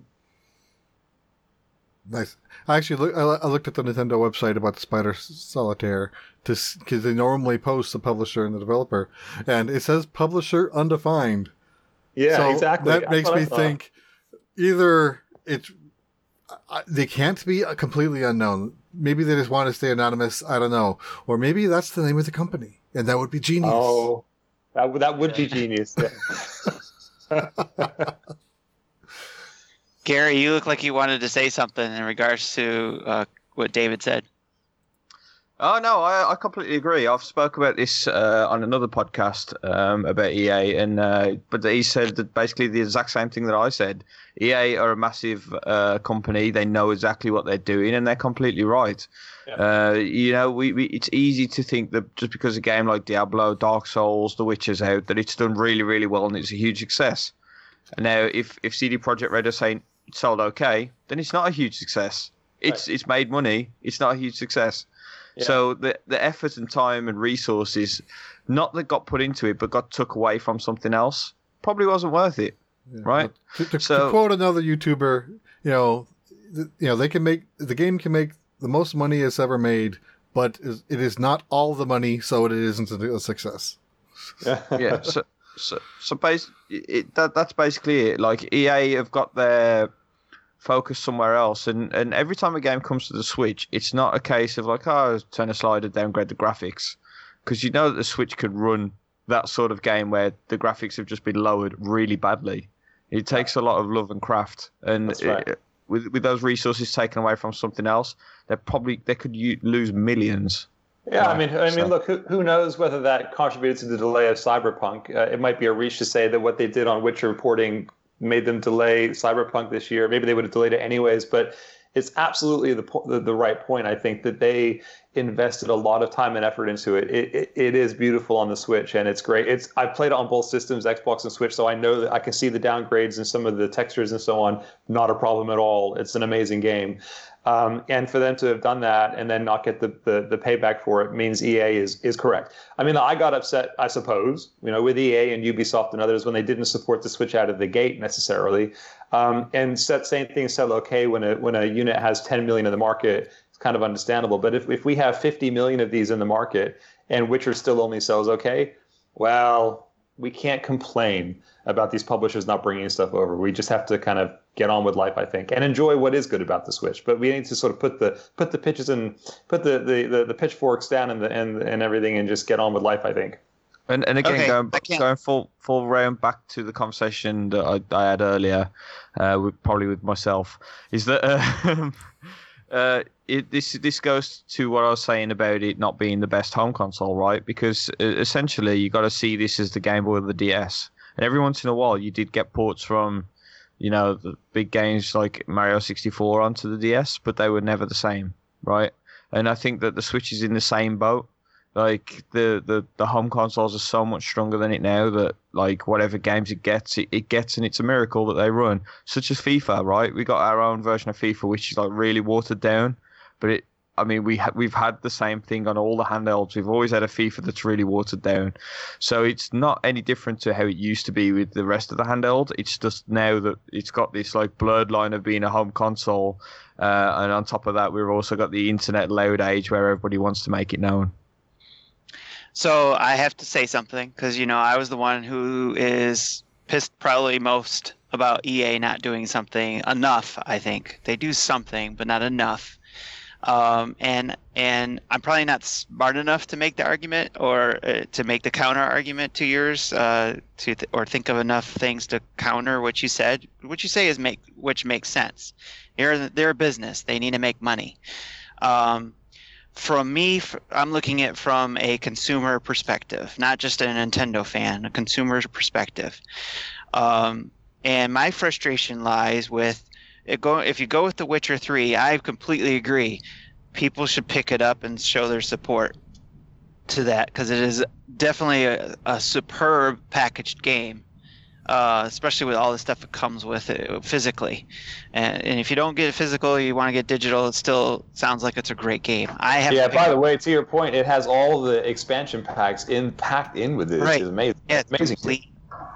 And you get a map in there too, I think, right? Yeah, that's right. Got a map in the physical. Yeah, it's beautiful. Yep. but it's a port, and it's a port to a system that is not known for getting as many people to play a game like this. This is a mature rated game, right? And that for it to do okay is actually probably really well for a family type system. And I know they're trying to get away from that, or at least to a certain extent, but it's still a Nintendo system. What I'd say about the EA thing is that I don't see them trying. I see them just, let's just do this, shove this FIFA game over because we can't do Frostbite on it. We're not going to do anything with tools that we know will work on the system or other systems. We're just going to do the lesser of everything and get it over. And then even to do the 2020 version of FIFA where it was just the same game but upgraded rosters. Yeah. It's like they called it Legacy Edition, which is basically right. It's the 2019 build with a roster update and called it 2020. If people are buying it that way, great. If they're having fun with it, that's great. I don't know because I don't buy FIFA games. I even said before too that I would appreciate a Madden game kind of the same level. Yeah, it's not Frostbite, it's not the glorious graphics that they're building on, but at least try to put something that will work for the audience, that or the device, where maybe you go back and say, make it appealing to nostalgia and go, we did really well with Madden 94, 95, 96 on the SNES. We'll take those type of graphics, maybe spruce it up a bit, but put new rosters on and try to sell that. Yeah, I think, Tim, you and I don't disagree too much in a sort of interesting way, because what I'm saying is CD Projekt Red did all the things that you're saying EA should do with one game that is called the game of the generation for a lot of gamers, right? So they made it fit for purpose. They made it perform well in the system. They didn't do some half-assed job of bringing over a previous framework and putting new names on teams like we did with FIFA, right? So they did everything you're talking about, and not enough people bought it, so I'm just saying, if EA was to put that kind of time and effort in, why would EA get a different result? Because Witcher's a mature rated game. It's a different audience. It's not going to appeal to a master audience as, say, a sports game. And still, even the sports games are limited. Yes, that is true too. But it's just, as a consumer, I'm disappointed that EA doesn't want to try to do something. Well, I've got some good news for you, Tim, or it could be. EA is actually hiring for a Frostbite engineer to work on Switch. Well, so they might be porting the engine over, which means we could get stuff, but I would not take that as we're going to get anything. I know. Well, I hope so too, because they did use a different engine for Jedi Fallen Order. They didn't use... I agree with what you're saying about it being a mature game, but I think what you need to see is the biggest picture of the sales. Like The Witcher 3 still sold immensely on every other console, and I think if FIFA's, at least EA are giving FIFA a shot, right? And it's clearly working to a degree, but not enough to justify doing the full game. Anyway, we should bring this conversation up another time. Yeah, right. Have a huge blowout discussion on it, and maybe around a dinner table. And yes, yeah, sure I did there. Boom. Thank me later. There you go. Yeah, just again, I agree with you guys. Overall, it is about business. It's just from a consumer side. Yeah, I'm a Madden fan. I just want to see Madden games on the Switch. I feel your Madden pain, and I support you in your quest. Thanks. Right. So, Gary, what have you been playing? Me? I've been playing a game that's also not Nintendo, right? And also along the same lines of Pokemon Go. I've been playing Minecraft Earth, as it's in beta for Android users. And I'm not going to talk too much about it, but, the love relationship between Minecraft, Microsoft, and Nintendo is sort of worth justifying and bringing this game up, especially because it's based on Pokemon Go. So it's basically the same thing as Pokemon Go. You walk around the real world doing things. It's very blocky. It's very Minecraft. and it's also taking it from a slightly different angle. There's a lot of like crafting times, which is a big mobile thing anyway, right? Where you build something and you have to wait real time. So they've gone that or pay approach. money. Yeah, they've gone that approach. So I expect that there's going to be transactions there. I haven't seen it yet, but I'm guessing that's what's going to be. But basically, as you walk around, instead of Pokemon appearing, there's all sorts of little, like, there'll be like a bunch of rocks or a tree or a pig or something like that. And you basically collect them to build your own dioramas. So I haven't dived too much into it, so I can't talk about the exact mechanics. I've seen a few things sparkling off in the background, which kind of look like Pokestops or gyms, but I haven't actually got to them yet. But from what I've seen so far, it's very Pokemon Go. So if you like Minecraft, you like Pokemon Go, then you'll probably enjoy it. I mean, the AR stuff doesn't work very well, but hey, that's just technology before the technology is right. And other than that, I've been playing a game which Justin skimmed across last week, the Turing Test, right? I think he just started it, right? Which is a Square Enix collective release. And basically, it's one of the most... it's one of the puzzle games I've enjoyed the most in a very long time. So it's a first-person puzzle game. It looks like a first-person shooter from screenshots because you've got a gun, but the gun's there to collect energy orbs so you can suck them out of components to shoot them into others. It's basically circuitry-based. So it's all about like which wire leads up to where, which item this wire actually activates, how it activates it. It's all about different switches and stuff like that. And there is more mechanics gradually open up, and like a big mechanic introduced just after the halfway point, which I won't really talk about in case anybody's thinking of getting this game.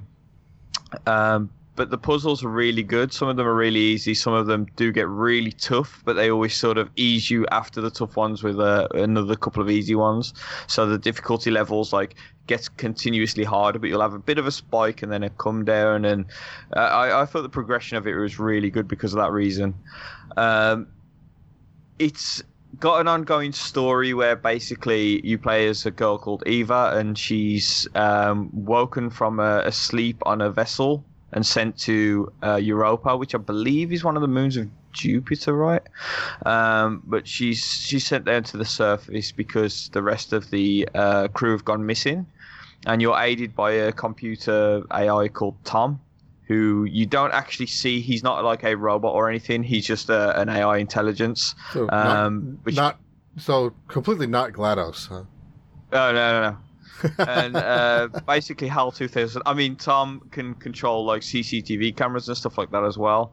So he's always got eyes on you. And the basic premise is that you go into this section of rooms, which is the puzzles, called the Turing Test. And it's to decide whether you are a human or a robot. So it's designed to keep robots out but humans in, because the robots can't figure out the logic behind them in such a way that humans could. And as you're going through it, the story opens up that basically it becomes about trust between a human and a machine, and about ethics and logic and stuff like that. So you're looking at a problem from one end, like the machine wants to do its mission for the sake of this, where the human wants to do this because of the sake of this. And you're both kind of right. You're both seeing it from a right angle. Both opinions are right, but there's a big this is in the center of it, so we have to go one way or the other. And one way is going to create one problem, one way is going to create another problem. Really engaging story. Really enjoyed it. And even though you go through it and you get the basic story, if you go off and do some some extra rooms, which are like really hard puzzles, they unlock like more like incisive look to the story, and they're normally more like human based as well. So, feelings and problems with that sort of stuff, and relationships between other humans and stuff like that. Honestly, I really, really love the story. I think even though the puzzles were good, I think it's a story that actually drew me in a bit more. So honestly, if you're a fan of puzzle games or circuitry, I suppose, and if you do like that sort of tense relationship between humans and robots sort of story, which you do see in a lot of sci-fi stuff, then check out the Turing Test. I highly recommend it. I think it's been a game that's really captured me. I started Pokemon but put it down in favor of this. So. I think I'm going to check that one out. Yeah. I know Justin did the video on it too. I think it was Justin that did it, but I know we have a video on Nintendo Dads for it. Yeah, it was Justin, yeah. Yes. So that's cool to hear. Something I'm going to have to put on my wish list. I just have images of the box art. If you're a fan of circuitry, get this game. I love that. Yeah. If you love electronics, if you try to wire up a toaster, then get this game. Also, I didn't put it on the list here, but I brought and downloaded Kunai, which released this week. Didn't hear too much fanfare about it, but I played this at EGX Res, and it was one of my highlights. It was a really good platformer, so I can't wait to dive. I've finished the Turing Test now, and Kunai's next, so hopefully I'll get some opinions to you next week. Kunai, you said? Yeah. Okay. So Jesse, over to you then. Okay, so I rolled credits on 2 games this week. What? Hang on, we're not here to complete games, Jesse. What are you doing? I know. First, I finished Tokyo Mirage Sessions Sharp FE Encore. Mm-hmm. So I got that where I was stuck last week, I think last week when I talked about it, I just got past the part I was stuck where on the Wii U version, but I ended up finishing I finished the story, rolled credits, and it opens up a new game plus that gives you a lot of options. You can say, I could, keep my money, keep my items, keep my skills, or not. Certain things had to move over, but there was a lot of things I had the choice to roll over or not.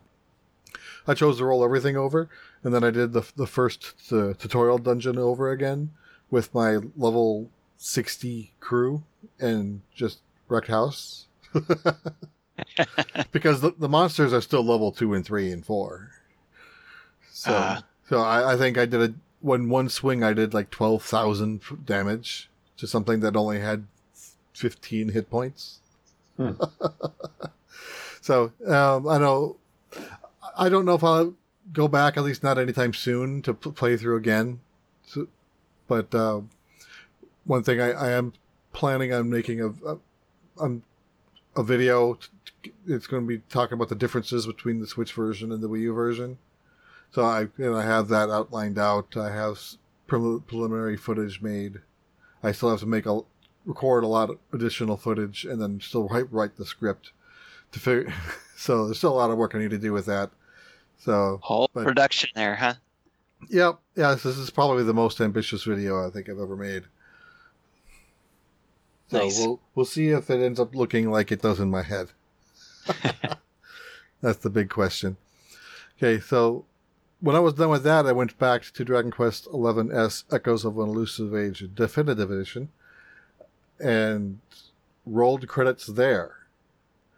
So I was stuck on the final boss before when I stopped playing, and I was talking with someone on Discord that they were at the same point and lost, and I did a little research and found out it's what you're supposed to do. It's not really a trick, but the game doesn't specifically spell it out, so it's something easily missed.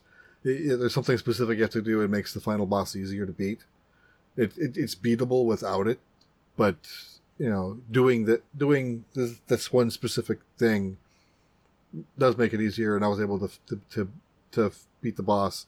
So when I talked about it before, at the end of Act 1, there's a big plot twist, which leads to Act 2.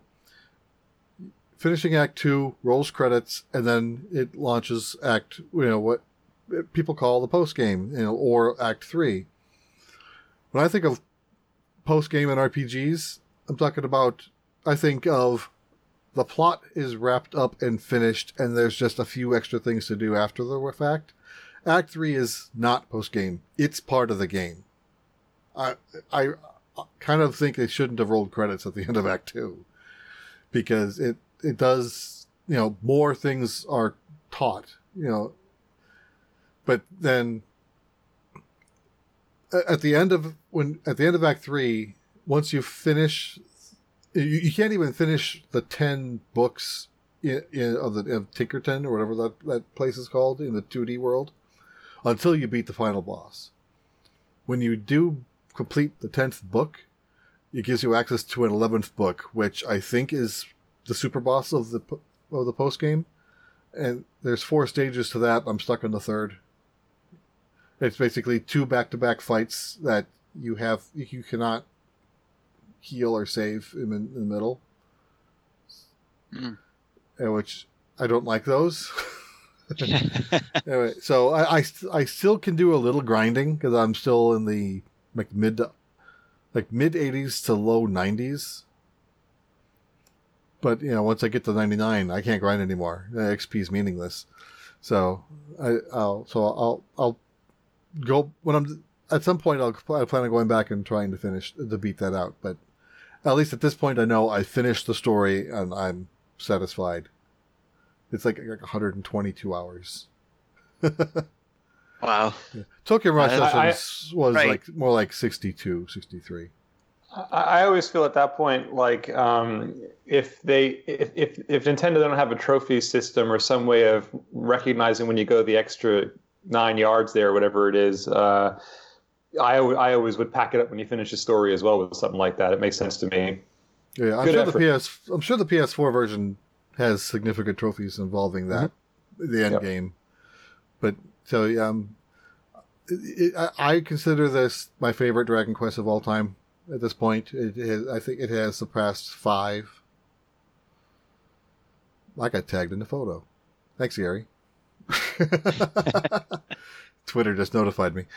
Okay, and so kind of speaking of Dragon Quest V, before I pass things off to Tim, Netflix now has the Dragon Quest movie that was out in Japan. I forget the full title, but it was headlined this morning when I logged in.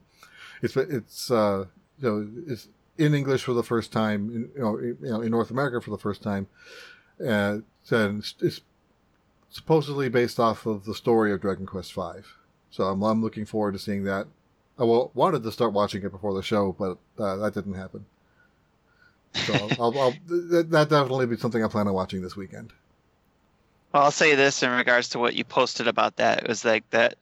The artwork on that movie looks fantastic, and I can only imagine that one day, maybe even close, that we will play games that look like that too. That where it's not cutscenes, it's actual gameplay that look just like you're playing a movie, like an animated movie. We're close. Yeah, we're close, and PS4, Xbox Series X will probably get closer. Yes. I mean, if you're looking at the Final Fantasy VII remake footage already, like that is looking very, very good on the graphic department. Like if you compare what could be real time rendered today and go back to like Toy Story 1, we've already surpassed that. Yeah. Yeah, that's true. And that was like, I don't even remember, but it was like hours of rendering time to make the movie. Obviously it didn't take months to render it because they had a first server farm, but if it was a single computer doing it, it would have taken that long to do it. I can only imagine. Yeah. I guess it's my turn, right? Your turn. But before I mention the 2 games, and take a couple hours talking about those. No, not really. I won't take a couple hours. I just want to mention that when I went up to add the Turing test to my wish list, I noticed that the game is on sale in the U.S. For 15% off up until the 21st, it looks like. So if anybody is interested in getting that, now's the time to jump on that, I suppose. Yeah. Or you wait until it goes on sale again. I just now threw money at it. So there you go. All right, so the game I've been playing, and I've been really busy at work, so I have not been able to play continue. I have not been able to continue playing Luigi's Mansion. My goal is to get that game done. Where I left off there was the 10th level after being B2, and it's still there. I haven't started the 10th level yet. So Tim, you need to push past the purple cat. It's worth it. Yes, I will eventually. I did get past the cat. I don't know if it comes again, but I got past that in the tree level. So Yeah. I did get past it there. But Yes, it may not be your last brush with the cat, but I'll stay away from Okay. spoilers. But keep going. It's worth it. all right. Yeah, that's what I heard. It does frustrate people, but I want to finish the game because I'm enjoying it a lot. But what I have been able to play this week is part of Monthly Mayhem, and that is Mario Kart 8 Deluxe and Super Mario Kart. Doing the courses, the time trials for those two, getting those in, and realizing that I suck compared to everybody else. Because the time trials, people are posting some really good times, and I'm just like, how in the world are you doing that? So I need to probably going to go watch some YouTube videos and relearn how to drive my kart. Make sure I got the right karts or cycles to get across. Are people doing that on 200cc or 150 or what is it? 150 on the MK8 and 100 on the Super Mario Kart. Yeah. So, but they're doing fabulous times, and I'm just like, I went through some of those courses and went through them the 5 times or the few times to try to see if I could get better and better at it, and I was relearning how to play because I hadn't played it in a while. It's just I thought I did impressive, but I wasn't. I think the thing that we're all dealing with there is it's been out for 6 years, and there are some people who are 6 years amazing, and the rest of us just dip in and out. Right.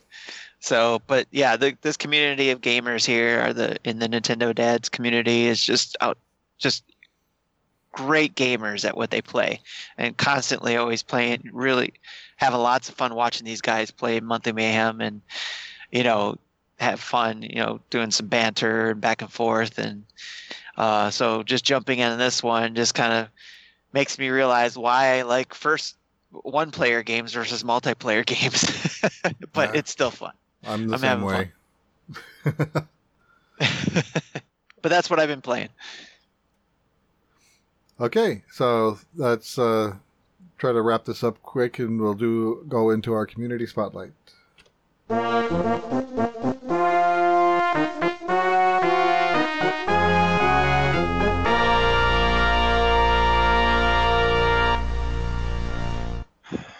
Okay, we have our topic from the community. I don't know if this was from email or from Discord.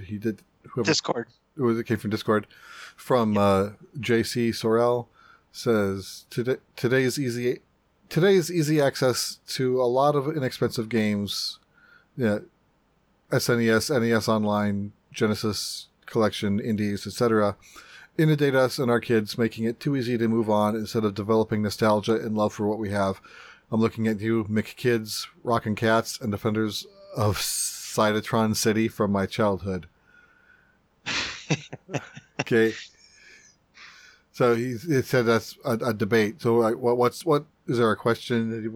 I'm not sure what he's asking here, or just what he's not necessarily asking. He's stating something that his observation is today's easy access to all these inexpensive games makes us. When we were growing up or had access to games, it was we played a game and we took a few months to play that game.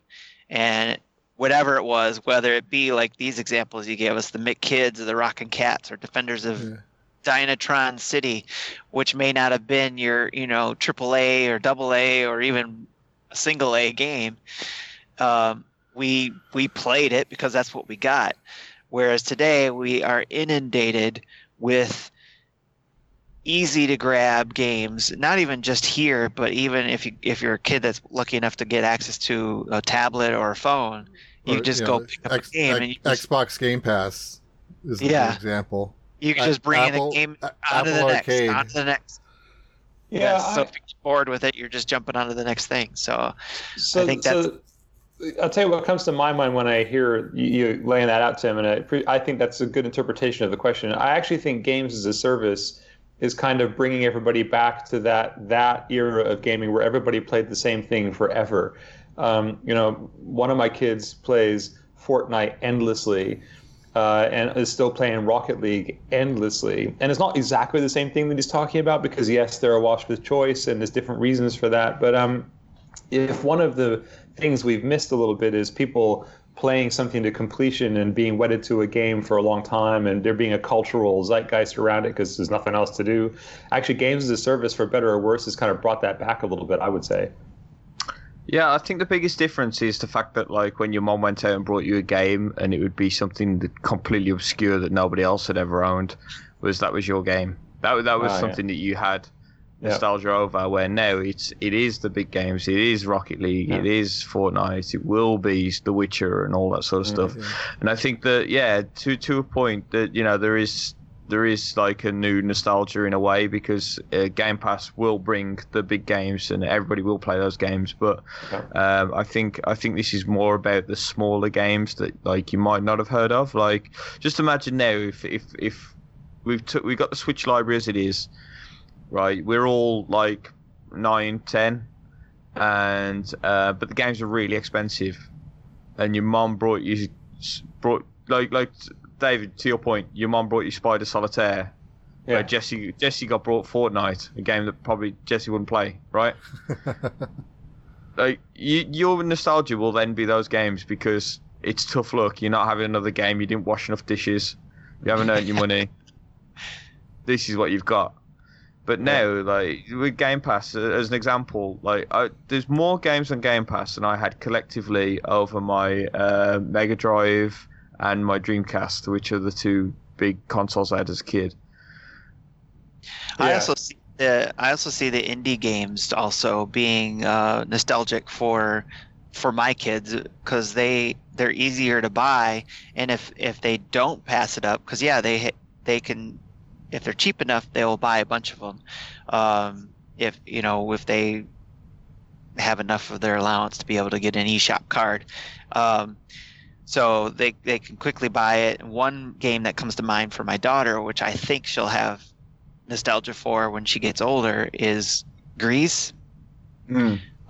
She could not stop talking about that game because she loved it, the art of that game, what it meant to her. And just being, I think she's 14 when she played that, and so I think that's going to be a game, and it's an indie game, right? So yes, it was cheaper, but it made her stop and pause and finish that game. Yeah. And my son, he likes to keep, like if it's not holding his attention, he'll move on to the next, especially if he's got the money to do it. He'll move on to the next. But one that's holding his attention lately is Flat Out, if I got it right. That one of their games, and he's been loving that game. So my memory of the era that the reader's talking about is starkly different to the memory he's sharing. I mean, my memory of that time was you'd go to a Toys R Us or some game outlet, you'd see these boxes of whether it was Atari or a PC game or a NES game, and the box art would be like beautiful and amazing.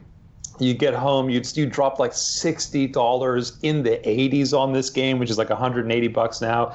You pop in the cartridge, and it could be absolutely diabolical.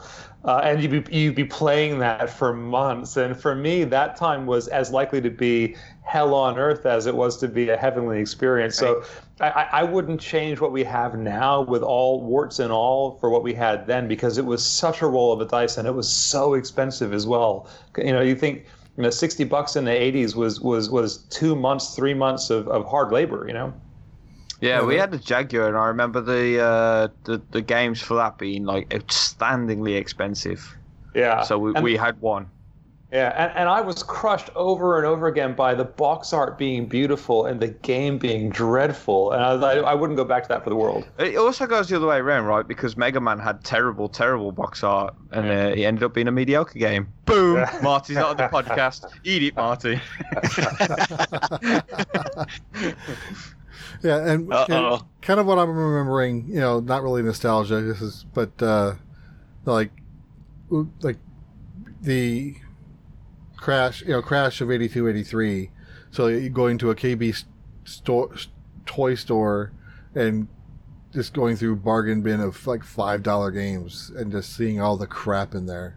Yeah, right. And then you still may see a good game on the shelf for $30, but unless you want that game, if your mom or your grandma is in a store buying you stuff for Christmas, they're not going to buy the $30 game. They'll buy 5 or 6 of the smaller ones. Well, thanks to that Crash, we had 2 5200s in our house. I had 2. Wow. And nobody playing them. Yeah. Yeah, because my dad was like picking them up at a garage sale, and then he'd pick up all the games people were selling. So yeah, nice. It was like so. My son's a little older than what he's saying of us and our kids, I think. But so he has played like Ocarina of Time a bunch, so he has nostalgia for that. He just recently did a 1-day run of Wind Waker, like I think 14 hours. I think he said he was start and stopped it. But so he's not really playing all these collections and NES Online stuff. He is still playing the big games and playing them often.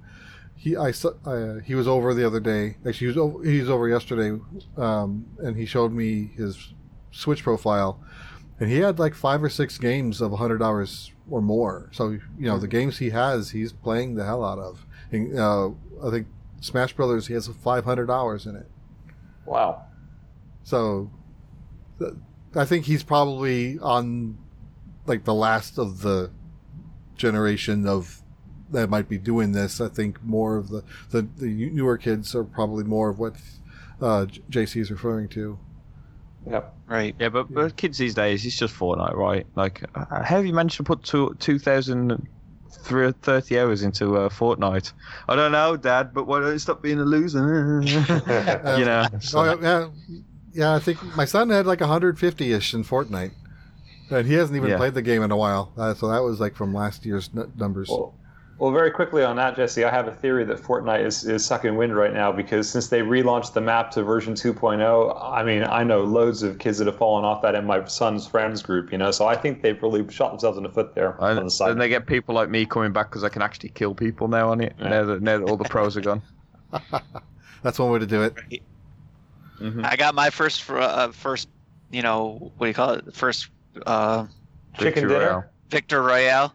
Right. Victory Royale. I got my first one too after that. So that was a real dad thing I said. I said chicken dinner, but that's PUBG, right? That's PUBG. So, Dad, you're such a loser.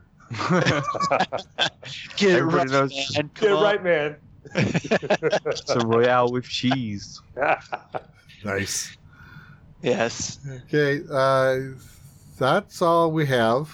So let's. I'd like to thank Dave for joining us this week. And thanks again for being a Patreon producer, along with Chris Mears, Sean Abbott, and Antonio Contrenio. Sorry about the name. They asked a question on Patreon. You might want to just read out if you want to give a quick answer from Antonio there. I actually want to answer it if you don't mind, as a fellow producer. Sure, I don't even know what the question is. So yeah, so Antonio put a question into the Patreon pre-show mention here, and he says, if we don't get a dedicated direct for Animal Crossing before it launches, are we guaranteed to have a lemon? And if it's sour, is there precedent for a major Nintendo title getting a patch right after launch? Of course, there's a precedent for patching games in Nintendo, no problem. But I want to say here and now, because I won't see you guys for a while, Animal Crossing is going to be a lemon. I'm saying it now. I can tell it. You can see it in the tea leaves. And Antonio is exactly right. And I love Animal Crossing, but it's got problems for sure. Mm-hmm. Yeah, interesting. Yeah, I am starting to get concerned. More concerned that we don't have a General Direct more than we don't have an Animal Crossing, because Animal Crossing still has some time. I think Animal Crossing's always been Animal Crossing, right? I think people might expect more from it this time, but it's going to be basically New Leaf on an island. That's what I'm worried about. It's not gonna be different enough. It's basically Pokemon again. I think they're falling into Lazy Town, which is sad to see. Yeah. Well, we've just completely killed off the hype for anyway, Antonio, good question. That is a good question. Yep. I guess I'll try to bring it back around, maybe more in a positive tide. I'm hopeful for it. Yes, they haven't been talking about it, but it is Nintendo. Nintendo has not. Yes, they do some silly, stupid things every now and then, but they have not given me anything to make me have pause that they would deliver a game like this. Right, I've got to quickly duck out, but it's been great talking to you guys, and hopefully I'll be back on another one soon, right? But for now, I'm going to be late for work, so I've got to shoot. Okay. Ciao. Thanks, Gary. Bye. Later, Gary. Yeah. But yeah, I think I'm giving Nintendo benefit of the doubt because they have not disappointed me as far as when they release a game. Yes, there's been disappointments, but not when they release a game. So at least nothing jumping to mind. So I admire your positivity. I'll get on that train. Fingers crossed. Yes. So hopefully this is not the first, of things, but like we were talking about earlier. Hey, they're going to do something, pull that trigger to see if it fails, and then go from there. So who knows? Oh, no, I was going to say, too, Jesse, actually, it wasn't about the question. What I was going to say was we can't gloss over how long David's been a Patreon of the Nintendo Dads. Oh, thank you. Yes, I was actually checking my Patreon account. 3 years and 3 months, it turns out, is what it's been. So it's been a pleasure. I look forward to many more. Yeah, yes. Thank you for support. I think you're the original Patreon producer, if I remember. Yes, I think right? I was the first one. Yeah, that's right. Yeah, then we were all surprised when we actually had someone do that, and then we have more, and we have over 100 Patreons now. So I'm still amazed about this community. Yeah, it's a great community. That's why I've been involved in it for so long, because it's nice to be in a positive group. I was right behind you, Dave, until I became a Nintendo Dad, and then I didn't have to. Yeah, man, you crossed over. You actually joined the show, which is remarkable. Yeah, you drank these the crazy Kool-Aid. guys put me on. Yes. Okay, I think with that we should probably start wrapping things up again. Okay, so again, thanks to Chris, Dave, Sean, and Antonio for being Patreon producers. We have a website, nintendodads.org, where we have our latest videos, tweets, and podcast episodes available, along with links to all of our social media and our Patreon page. And there's a link to our merch shop at redbubble.com. You can find us at most places like Patreon, Twitter, Facebook, Instagram, Twitch, YouTube by searching for Nintendo Dads. You can email us at nintendodads@gmail.com or leave a voicemail at 92925NDADS or 929-256-3237. Thanks to OC Remix for all the music we use throughout the show.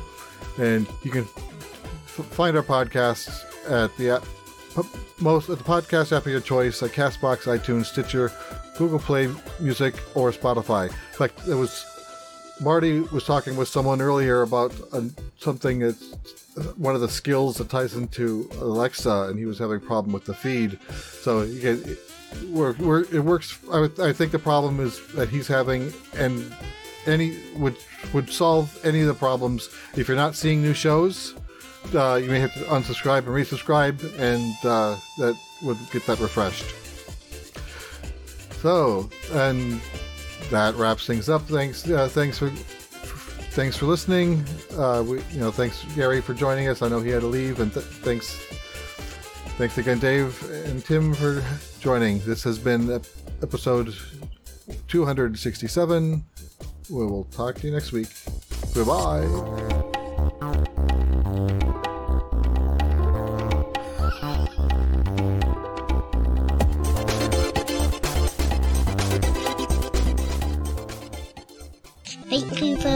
turning into Nintendo dads. Pew, pew, pew, pew, pew, pew.